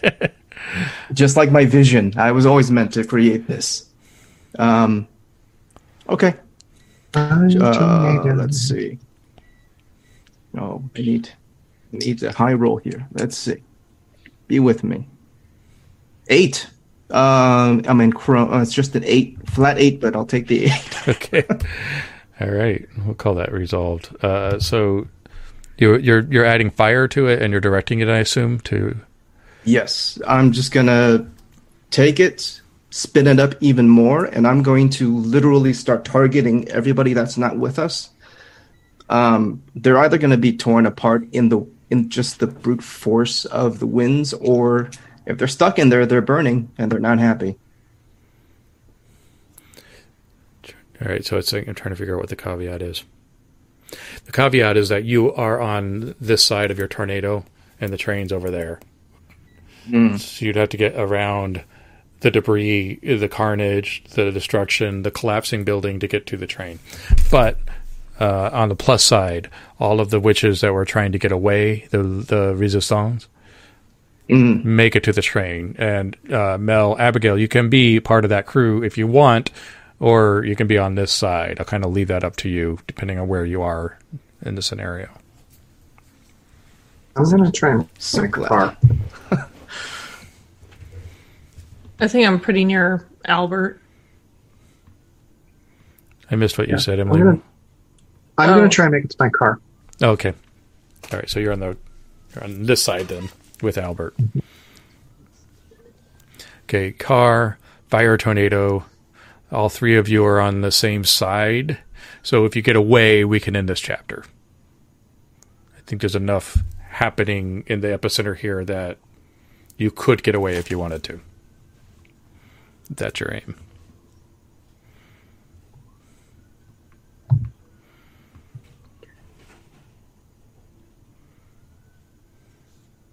What do I roll for I'm going to just run. Oh, you can just, if you want to exit, you can at this point. I'm just going to exit. Yeah. I'm just going to I'm going to get in my car and I'm going to tear out of there because it's 10:20 and I have an appointment. All right. What about Mel and Albert? Are you going to take off too? I think Mel's going to sort of stick by Albert's side because she doesn't trust him to not do something really self-destructive at this point. Before you respond, Albert, I do need to add that you feel, Mel, you feel some prickling up your spine, sharp stabs of small clawed feet as Madam has climbed up your back and is now perched on your shoulder. All right, Albert. I was so worried there when you were describing. I was like, "Oh no, what's okay?"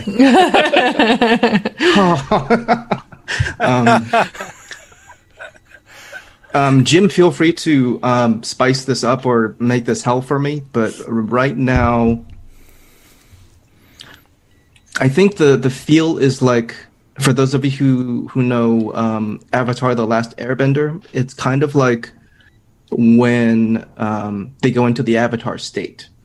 It's kind of that feel right now with Albert. He's kind of like, he is this force right now. He is this fire tornado just sweeping up these attackers. And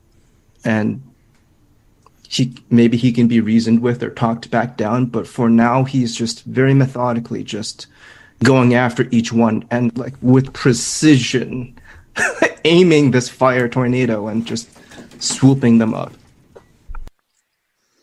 Mel's not going to stop him.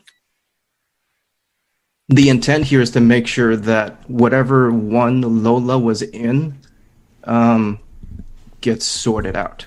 Well, Abigail was pretty certain it was in one of the friendlies. It was in one of the friendlies? Yeah. Yes. Okay.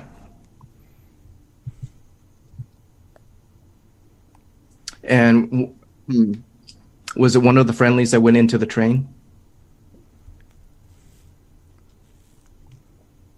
I mean, it was somebody who had been outside the station. It's impossible to say for sure, but I'll just say yeah. Okay. I had a beat on them. Yeah, they got herded onto the train. Okay.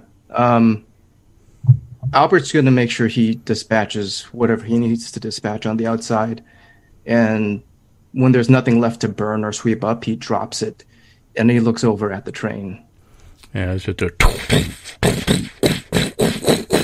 and it starts taking off down the snowy tracks.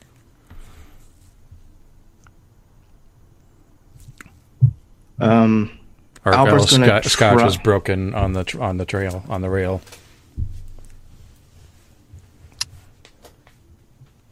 Albert's going to try to run after it, but he's not going to be able to catch up, I don't think.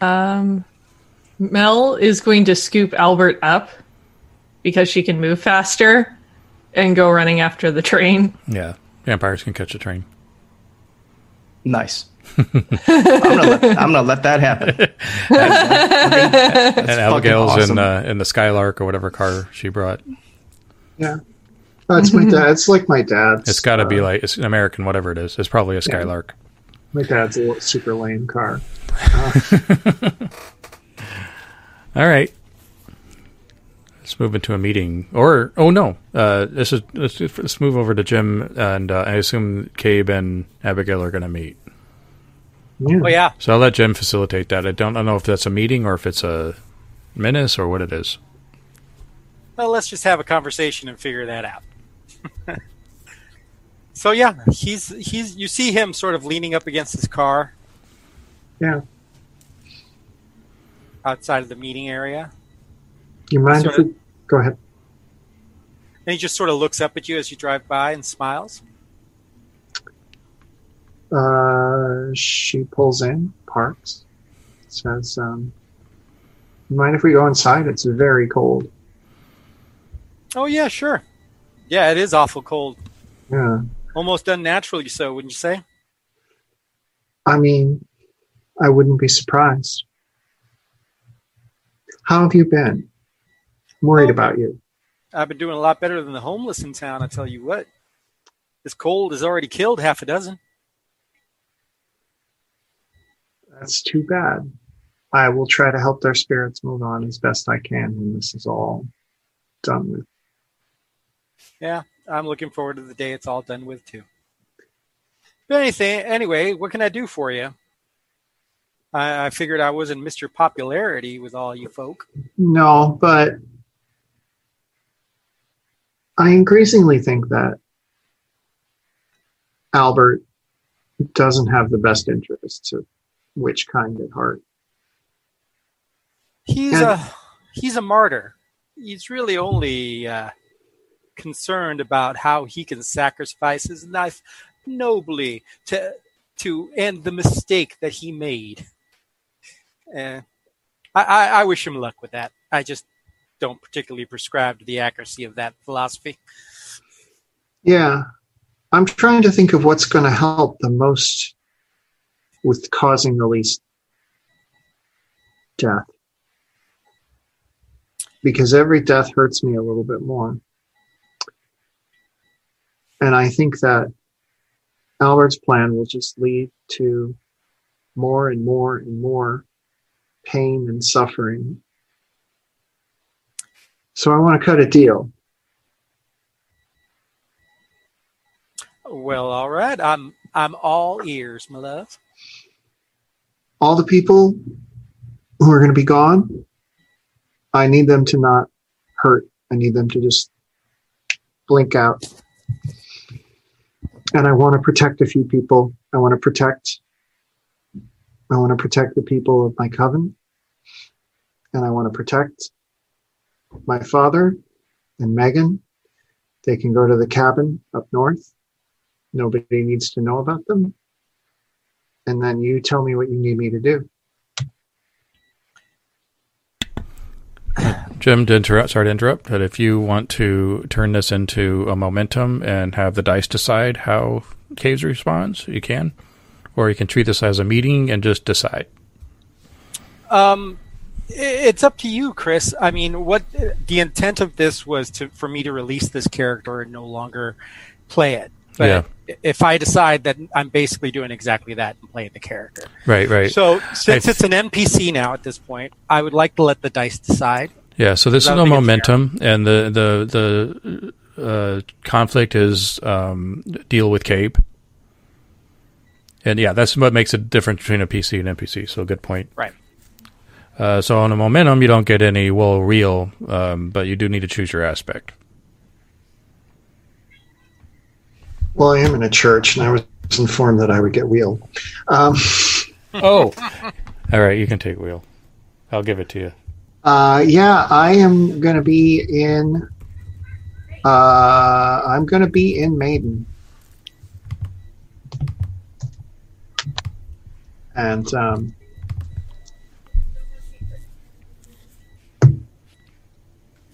yeah, I'm going to spend a charm when it's time. All right. Well, go ahead and roll the. I'm thinking this is. I'm thinking navigate others over befriend because there's an agenda probably behind it. Yeah, I will take navigate others. That sounds fine with me. Oh crap! That is a 4. Okay, Jim. So something goes wrong. I'll let you take it. And I go, you see, I still love you. And frankly, I wouldn't like anything bad to happen to the former coven.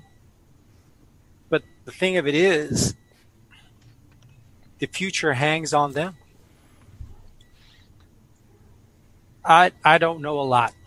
And I've taken on the role to create as even a playing field as I can. That is my role as a balancer, as one who brings that kind of equality. I've done all I can to level the playing field. I can tell. But that's all I can do. I can't guarantee the safety of anyone. All I can do is tell you this. Everyone you know and love has a role to play in this. So you're including saying yourself. You're saying we don't have a deal, is what I'm hearing. They have a fate that I cannot interfere with. I Well, cannot. Continue. I cannot. What is it in specific that you want me to do? I just wanted to get you inside the church. Mm-hmm. Chris, I'd like to spend a charm. Mm-hmm. This church is basically a bomb. It's full of ghosts because the churchyard attached to it something is off. It's something about the ground is not consecrated correctly. So everybody who's been buried here has been here for probably hundreds of years because it's an old churchyard. And they're really looking for a way to get to the veil. And fortunately for them, I'm really good at opening pathways to the veil. So the second I say, I just need to get you inside the church, I'm going to open a pathway to the veil right behind Cabe. And if I do this right, the ghosts are going to just push him through the veil, and then I can close it. Whoa. All right. Well, deal with Cabe is still on the table. So you can confront that. Yeah. And how do I get more charm? I just miss a roll. If you get a 10 plus on a mundane roll, on a regular move. I don't think I've done that tonight. And you get one every chapter too. Oh, great. No. I'm sorry. You get one every session. Yeah, I just spent my one this session on making this church a bomb. Yeah. Okay. So here goes. You can also get more charm by accepting escalated conflicts from me. I got a 9. All right. That resolves the conflict. Wow. It'll work with a caveat. Jim, do you want to take it? Sure. Cabe pulls out what looks like a walkie-talkie. And goes, "Yep, it turned bad. Execute the order." And puts it back in his pocket and just opens his arms wide and accepts the fate before him. And what does that fate look like? basically a bunch of angry ghosts just sort of like whip at him and sort of start shredding. You see his cheek sort of get cut open, his clothes started shredding as they start pulling him into the veil. Nice.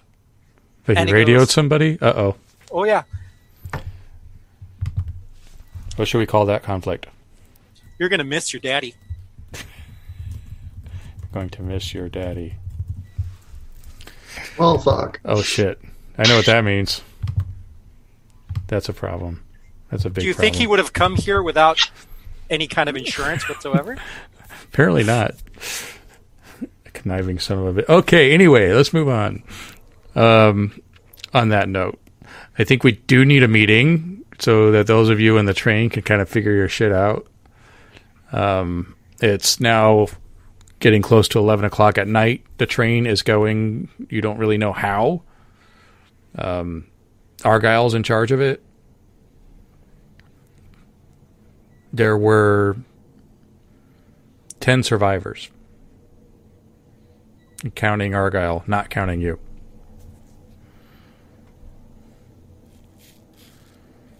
Well, we're on the train. You're on the train. This is an old train. This shouldn't be operable.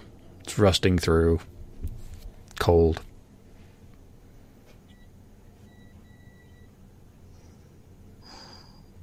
Abigail mentioned that Lola is still looking through one of us. One of us on this train. And so is Kaliska, as far as you know. Oh, was it Kaliska or was it Lola? Oh, yeah, it was Kaliska that was looking through. Okay. Well, Kaliska Yeah. was looking through, but Lola's spirit is in someone else here. Yeah, Right. Kaliska was looking Gotcha. through, but I think that got kind of resolved, didn't it? Yeah. Oh, right, with your Yep. Right. Faustian bargain. Right. Yeah. Okay, so now we're dealing with Lola being a passenger inside a passenger. Yes. How She's do doing we divine essentially- who's who? She's doing essentially what Abigail said really couldn't be done, or at least the way Abigail was going to do it. She's cohabitating someone, apparently. So it could be Abigail's- possible. I'm just going to say Abigail's not that advanced as Lola, so Lola can do whatever she wants. Yeah. I'm going to show the board real quick.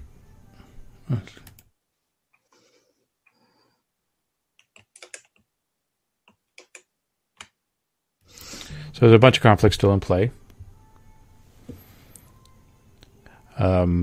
And you're in a meeting, so this is your chance to figure out what you need to do before you go into the next chapter. And if you need to loop Abigail in, you can always, speakerphone or something. Yeah. So how do we ID the person that she's inhabiting?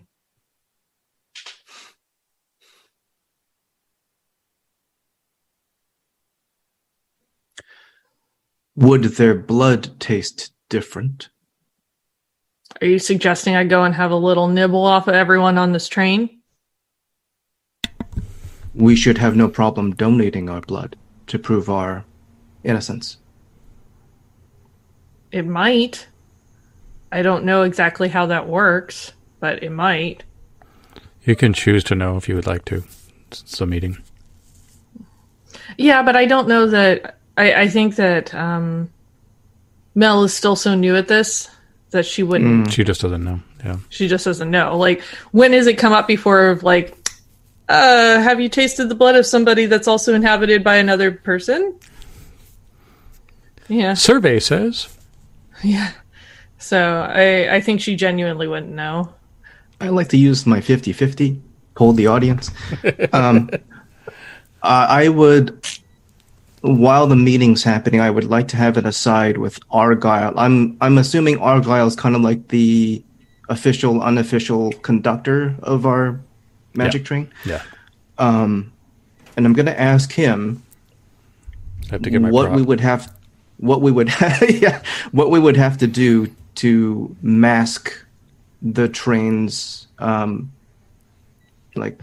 travel? Like, is there a way to wrap it around some veil or just mask where we're going so that if Lola is spying through, she cannot divine our direction or our location?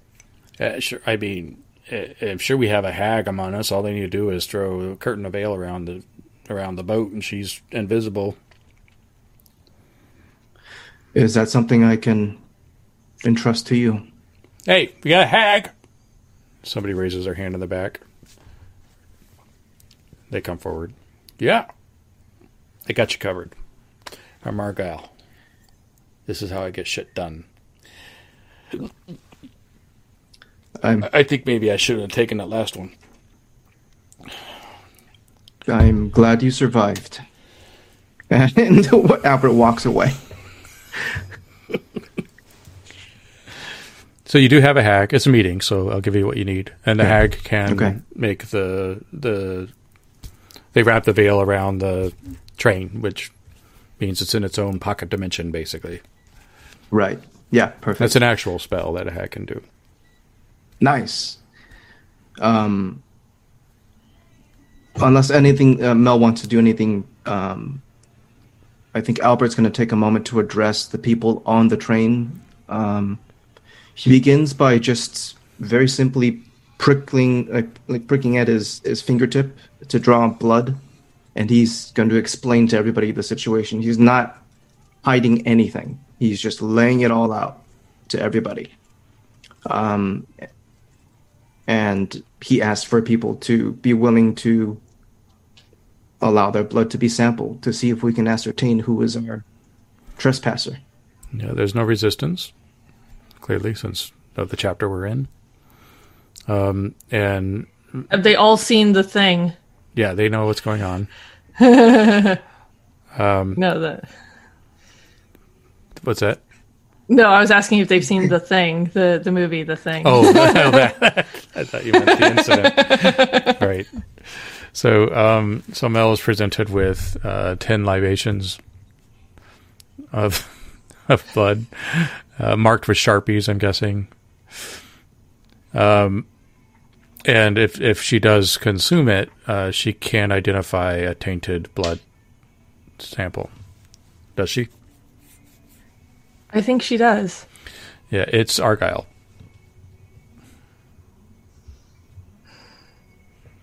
That's fun and exciting. I'm gonna turn my head towards Albert and just let my eyes sort of flick over to Argyle and then back to Albert. Albert's so I'm gonna say that we're in like a passenger, we're in a car that's being pulled by the train, and Argyle is kind of by himself in the front, and with maybe the hag. So Albert's gonna look around and check the faces of everyone in the room and just kind of intimate, like, this is what we have to do. Is everybody going to be okay, or are we going to have problems? And one by one, he just sees, like, yeah, this is happening. All right, so we move into a mission. Yeah. Note your aspect. That'll be an easy choice.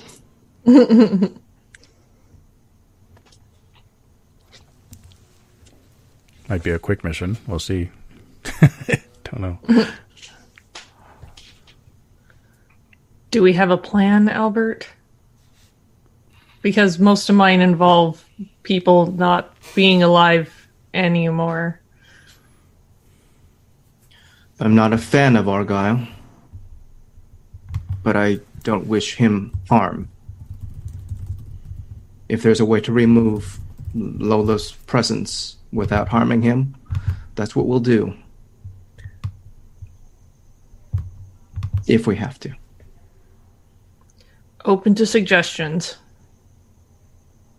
We could simply ask and gauge his response. Okay. After Does you. anyone else? He looks around the room. Does anyone else propose anything other? You get mixed responses. Some people think that you should just put him down. Some people think you should draw the spirit out. Are there other? Albert asks, are there any here that practice the craft of Hecate or the hag that can be of support here in drawing out a spirit? If we're still in the meeting, I guess I switched too early. If you want that to be the case, then yes. Can I get more than one? Can I have two? Yeah. Can I have one of each? Yeah, you can. If just, the meeting, just backup, just as backup. the point of the meeting is to get all the resources you need for your mission. So yeah. Okay. So I'm going to recruit. I'm going to say there's one Hecate and one hag just to round it out. And I'm going to approach, assuming everyone else is ready, unless there's anything else we need from the meeting. So now we're in the mission. Argyle is at the helm. Not a helm, the engine room. I don't know. Whatever. He's the driving the thing train. with the drain I think the play that Albert's going to make is he's going to encourage Argyle to drink more and commiserate over the witches that have been lost. And I'm trying to get him more drunk. See if that drops his defenses a bit. We're going to make this a really old train. This is a coal engine. So he's at the cabin, and there's the burning furnace, coal, the steam tank, and it's Polar Express cold. And he's kind of up there and drinking, and he happily takes drinks with you. You don't need to roll for that. Okay. So he'll get as drunk as you allow him to get. And he keeps complaining about a headache. I keep on having this. It's like it's a migraine that keeps on popping up in the back of my head, but then goes away, and I'm gonna have to drink away the pain. You just need more hair of the dog, Argyle. We need you for this, so make sure you have enough of what you need. And Albert's just going to keep pouring and pouring and pouring. All right, so when he gets to that state... miming drinking. What are you doing when he gets to that state? He's going to give a nod to the spirit pullers and just for them to start doing it. Okay, so what we're going to do is rally against Argyle is hosting Lola. Okay. Really. I am not in the right aspect for that. I did not choose wisely after all. All right, here we go. This is just a regular roll? Yep. Just the 2 because dice? You're not casting magic. Right. Remember, you can spend a turn to change your aspect. Yeah, you can. That's right. I got a natural 8. Okay. I'm happy with that. All right. So they draw her out. Nobody present can see the spirit. But the Hecate witch, let's call her Sam. She's one of the ones that came in with the inverted coven, kind of tattered looking flannel. A new friend for Abigail? A new friend for Abigail. The kind of furry hat that covers the ears kind of thing, and she shouts shit. It starts trying to maneuver, but you can't really tell what she's doing. And then after a moment, she's like, she's out. She's out, but she's gone. I couldn't catch her. He looks like, that's much better. Argyle. That's much better. Are we sure we got all of her out? Yeah, she was there. I saw her. Any idea where she might be ending up? That's our divination. I'll see if I can find her. And cut to Abigail. Hi. I like to see the what does it look like when you're walking away from the church after having done that? It is literally like if you could see into the spirit world, it is literally like the equivalent of walking away from the building as it blows up. That's what I like thought. there's just like spirits coming from everywhere and like getting sucked into the building, and like whatever like dark cloud hung over the cemetery is also getting sucked back into it. But Abigail's actually running to her car because I think did Cabe say his threat? I don't think he did he, Jim? But I think you could probably deduce it. Yeah. Okay. All right. Yeah, it does. I don't think he said. Unless Jim wants to override me on that. Let's just say that you saw it in his eyes and you can just deduce it, but he didn't quite frankly say it. You just felt it. Okay. So we are in a mission because you have to go save your dad, basically, right? Well, I have to drive all the way through town to do that, I think. Yeah. So I'm going to call him and tell him to barricade himself in wherever. Just get as low in the house as he can, as far away from Get the guns. Barricade. Yeah, get a gun. Yeah. I'm just screaming all of this at him as I'm barreling down the highway at like 100 miles an hour. So who did Jim? Who did Cave hire for this? Okay, so a little side scene to set that up. There is sort of this rundown bar out in the middle of nowhere, and you see tons of motorcycles all done up out front.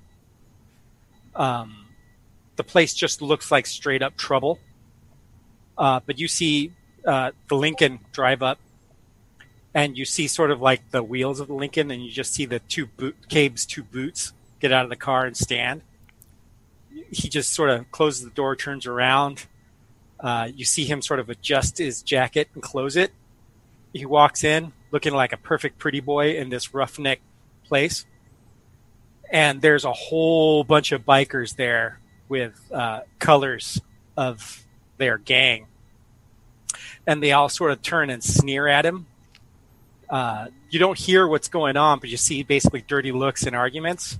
And he just sort of turns his head and just snaps his fingers with his back to them.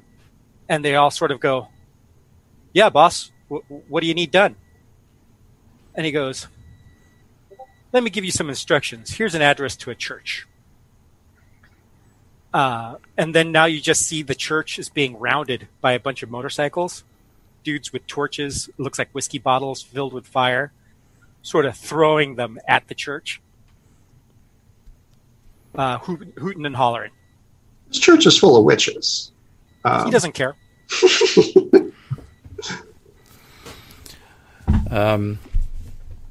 Okay, so yeah, your dad answers and explains that they're being mobbed by these bikers. But some of the witches have come out to defend the place, but things have gotten really quiet, and he's just staying in the basement. Good thing it's another church. Yeah, I want to get there, much faster than I ever have before. Somehow not getting a ticket. Yeah, I think I pull up and the car screeches to a halt, and I get out in my sensible yet fashionable boots and try to see what's going on. All right, so yeah, trying to decide how I want to pivot. Unless you want to jump in, Jim. My whole thing was I was going to set up the challenge and figure out how she was going to overcome it. Mm-hmm. But how many of them are there? Enough to be challenging. And they're basically just after burning down this church and making sure nobody gets out. So when you arrive, you see that the bikers have raised hell. I mean, it's like it's like the Hill Valley in Back to the Future 2. I mean, they're just burning buckets, burning barrels. They're knocking shit over, breaking glass, and there are a couple of people that have been strung up, and they're like basically strung up some people and are beating them.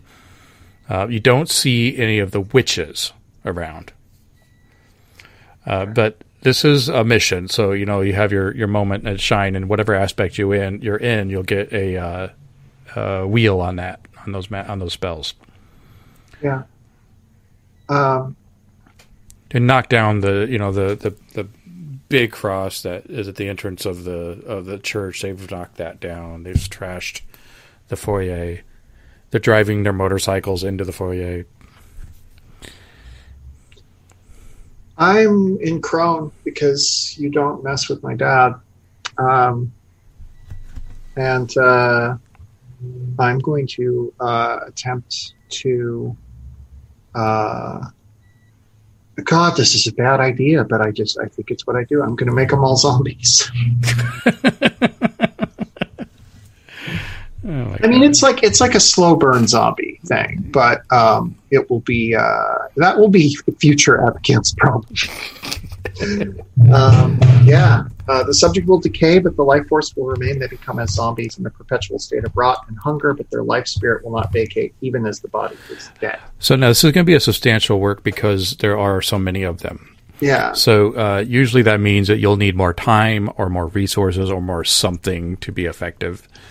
How are you going to bring it to the next level? I mean, there's a whole bunch of fucking witches in there, Obviously, I can't get to them, but if there's other Hecate there, I can relay a message to them with spirits. All right, so you're calling in with other witches to come and help. They've been, and when you connect with them, you can tell they've been sort of keeping them out of the, what's the term? The worship room, the chapel. They've been keeping them out of the sanctuary. They've been keeping that area warded off. Like the rest of the building is being trashed, but that area is safe. All right, so you'll need to then first open it up to them, and then they can help you with this spell. So this is going to be a twofer. Okay. Since you're Hecate, I'm going to give you some liberty here, and this is really just going to be a rally roll. Sure. And I think the conflict is it could be either biker gang or you're going to miss your daddy. Yeah, I'll start with you're going to miss your daddy. Yeah. Okay. So rally. Oh hell yeah! That's an 11. All right. Heck yeah! I got a charm. Yay. Oh, yeah. Okay, so yes, you have narrative control. So what do you find when you open up to the witches inside? There are 6 or 7 Hecate, more than enough to do what I want with them. And my dad is like, I can tell just from what the spirits see that he's like safeguarded behind them, behind all the witches who are warding things. And he's kind of staring at them in awe. And I just send a spirit messenger to all of the Hecate inside. It's it's the spirit of a little boy that I've sort of plucked from the nearby road. He was hit by a car and died, and keeps walking the road. And before I send him on to the next plane, I send him in to send my message. Awesome. All right, so you're going against Biker Gang, and this is the actual spell. Yeah. So we're going to make a bunch of biker zombies. Great idea. Zombie Biker Gang. Perfect idea. Nothing can go wrong. Oh, boy, that is a 8. Did you roll that wheel? Yes. Okay. I mean, I don't know what the complication could be with a zombie biker gang, but no, you're covered. They begin to rot. Their mind begins to melt. Some of them, you actually see some gray matter leaking from behind their ears and through their eyes. And the transformation happens way quicker than you had intended. And they are stumbling around, confused, disoriented. Frankly, not that different than how they were before. But this time, they do focus on you and turn. And now you have a horde of biker zombies lurching towards you. because you smell divine.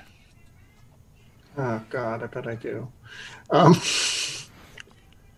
Yeah, I want to defend myself. I know that my dad has a shotgun in the car, and I know how to fire a shotgun. So if I can get to the car, I can use it to ward them off. I don't know if I'm going to actually kill them, but I'm just hoping normal zombie rules apply. All right. So this is protect against zombies attacking. Yes. And then this might be the end of your mission here, because I think you'll probably roll well, right? God, I hope so. Oh, no, I got a 5. Okay. I jinxed that.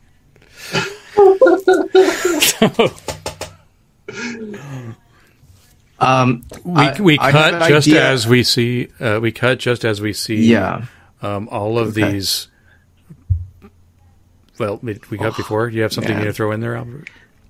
Well, no, I was going to say I don't want to rob Abigail from her moment, but if we want a Deus Ex Machina, I'm willing to spend a charm to have rails appear before the zombies.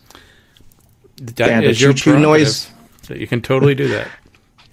Go for it. Emily, would you be cool with that? I don't want to be cool. Like taking. No, go for it. I just want to get my shotgun. Okay. Yeah, I think we have maybe a moment where you fire off a few shots and you're realizing you can't reload fast enough to cover what you need to cover. And they're coming in coming in and Abigail is not a good shot also. Like she really avoided taking Dad's hunting lessons, and it was a point of connection between them. She didn't like to kill living things, and also she didn't like girls. What? No Duck Hunt on Nintendo? But yeah, she's not a good shot. That is autobiographical. And she probably doesn't factor in the kickback of the gun and things like that. Yeah, it's it's one of those old shotguns. So yeah. Oh yeah. Yeah. It looks good, but yeah. I look super cool. Yeah. But that's she gets all the screen time for that like heroic moment. And then when it just seems like, okay, she's about to get overrun, we see some train rails just kind of materialize on top of a bunch of the zombies, and they get crushed underneath. And there's this tearing sound of something coming through from the other side. And I think it's got the Star Trek warp-in effect of like something coming in way faster than it should, and then it suddenly stops still. And it's our train. Took you long enough. The Hecate link is still set, and then all of a sudden, all of the churchgoers and townspeople, the pastor and the witches that were in the church are now filing onto the train. They're on the glory train. I am just going to take a look at... Go ahead. I'm just going to whisper to Argyle. Sorry, just going to whisper to Argyle, I knew it could work. And that's it. I'm just going to look to Albert and Mel and say, okay, it won't be a problem anymore. Good. He's somewhere else.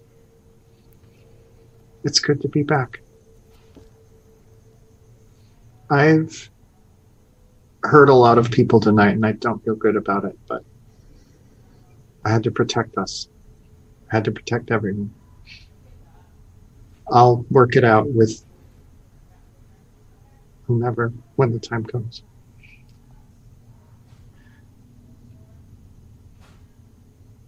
Thank you for being who you are. Thank you for showing me who I am.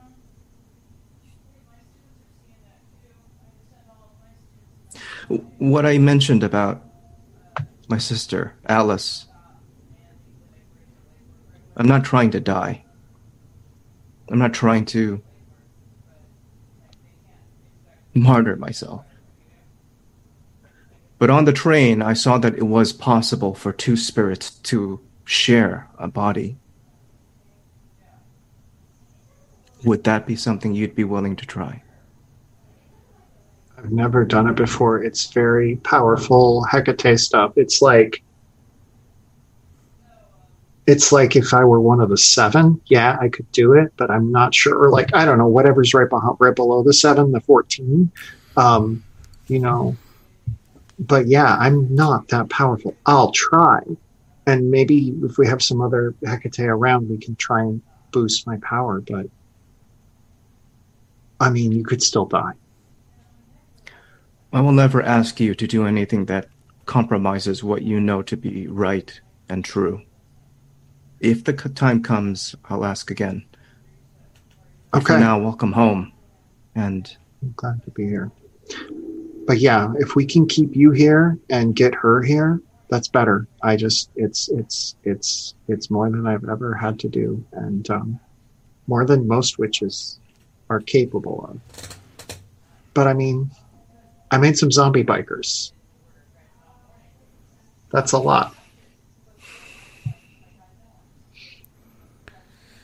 So all of the surviving cast is present, including, I think Jennifer made it onto here somehow. Maybe we can explain that later, but Alex, everybody, all the survivors are here on the train. Mm-hmm. Oh, Alex came back? Oh, he Hi, was in the Alex. church, yeah. Right, okay, right. Maybe that's right. They had been at the cabin, but I mean, it's also said a couple days later, maybe they came back. Maybe they were. Okay, cool. Right. Yeah, and that means Megan's there too. That's right, they're in Michigan. That's okay. We they can't can be really there. retcon that. That's pretty far, and it's a big storm, so never mind. They're not there. But anyway, my point is that as soon as midnight hits, which is, pretty much right this moment, uh-oh. There is a feeling of it's like you had several shots of espresso in a row. Everybody is just buzzing with energy. And even though it's nighttime, you can see outside as if it's day. And it suddenly feels like you could just do anything. The power is surging through your veins. Even the beast inside of Mel immediately squirrels away and hides from this. It is now the solstice.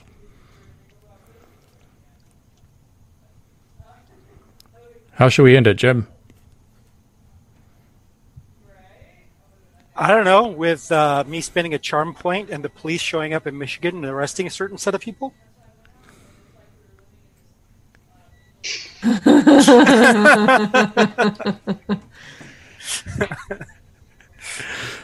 They're still trying to figure out what's going on at that train station.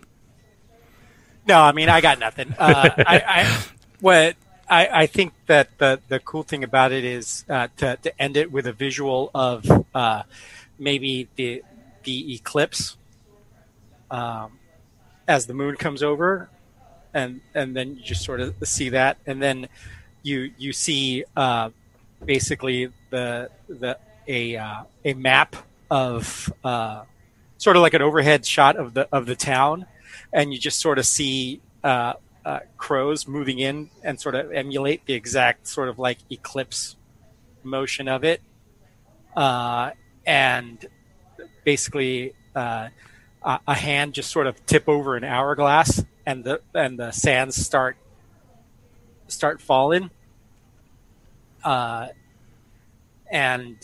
everything sort of just fades back to black.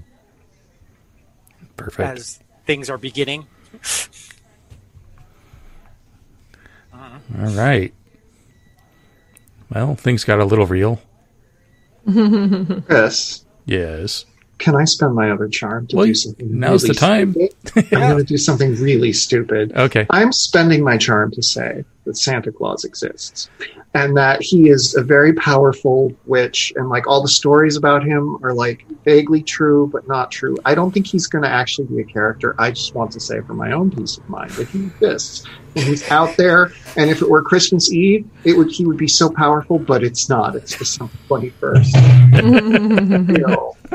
And he's going to come and in a few days. And Awesome. I love that. Beautiful. He's not Fae, is he? Okay.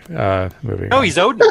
I think he's a witch who learned a lot of stuff from the Fae, and and he's very old and powerful and timeless and gives presents. Awesome. And he owns a chain of Olive Gardens. Yeah. All right, narrative control's gone too far. I'm kidding. Okay, Santa Claus is real. Got it. Check. Do with that what you will. All right, I think that's probably where we'll end it. We have a very big day ahead of us over the next couple weeks. I have a script I'm supposed to read, but my Chromebook is now out of power. So I'm just going to do my best. Thank you for watching. What are we? Happy Jack's RPG Network. And what game is this? The Great American Witch, starring our friends here. We have but 2 episodes left, likely.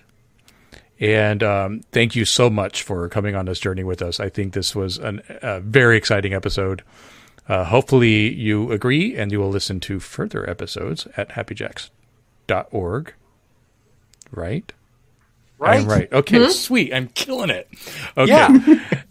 The other thing I want to mention is that we are going to be on in 2 weeks, which, let me look at my phone. I think that is, we're in September, so that would be the 28th. We will be here for session 11. I am Christopher. You can find me at Grey Author with an E on Twitter and I guess everywhere else. Mac, where can we find you? I'm Mac. Probably just lurking behind your shoulders when you think that you're alone in the room, but also on the social medias as @StrangeLikeThat. That's the Facebook, the Instagram, and the Twitters. It's also strangelikeThat.com. It's my website. And you can also find me over at 12 Sided Stories, where we do a highly produced podcast with sound effects and music and all kinds of fun stuff. So check that out. Emily, where can we find you? I am Emily. You can find me on Twitter at EmilyVDW. I also play in the Wednesday night Savage Worlds game, and I'm having a great time over there. We're getting up to all kinds of trouble. Other than that, all of my fun exploits and adventures can be followed on EmilyVDW on Twitter.com. And Jim, thank you for helping me guide tonight. Oh, you're making me feel like I'm making a career of evil. But no, this is actually a brand new experience for me, and I'm having a really good time. I hope you guys like at least some of the choices that I'm making. I'm just trying to spice things up for you guys and not be a jerk. But you can also see me playing Call of Cthulhu and Vampire 5th, Call of Cthulhu 7th, run by Stu on Sundays, alternating. I'm on every Sunday. And then also in 2 weeks here with Chris and you fellas. Also, if you wanted to check it out, we have some video. Actually, Tomes created a fantastic video on how to be a better role player that he did as a live broadcast from Strategicon from Gateway this year. And I will be posting up some links on that on strategicon.net if you guys are interested in that. And thank you so much, Tomes, for doing that. He did a fantastic job. It's a great video with a lot of insights. You can find me at +10 to Awesome on Facebook, Twitter, and Instagram. And last but not least, Joe. Hey, all, I'm Joe, and you will find me here on Monday nights, at least for the next few episodes remaining of Great American Witch. And also on the alternating Monday for Lighthearted with Kurt Potts, where we will be getting into 80s themed bright neon magic, where I play a rebel finding his voice figuratively and literally. For those interested, check that out. It's really, really different feel from what we've been doing here in this campaign. But also, thank you, Chris, for such an awesome system. I'm having so much fun. I can't wait to see what happens when we finally get to the solar eclipse and all of our powers get cranked up to 12. 13. 13's the witching number. All of our powers get cranked up to 13. I can't wait to see. We're fine. I'm sure it'll be nothing fine. bad will It'll be will great. happen. Oh yeah. We've already leveled a lot of Salem, so I mean, how bad could it get? What else can we ruin? The Olive Garden is going down, and it's going to be so sad. No, it's the only thing that's going to be left standing. I swear. Ooh. The Battle of the Olive Garden. Yeah, I'm looking forward to see what happens on Solstice as well. We've been building up to it for the entire campaign. All right. Well, thank you all. I will see you next time. Ta-ta. Oh, I have to stop. Mm-hmm. All No, right. never stop, Chris. Never stop.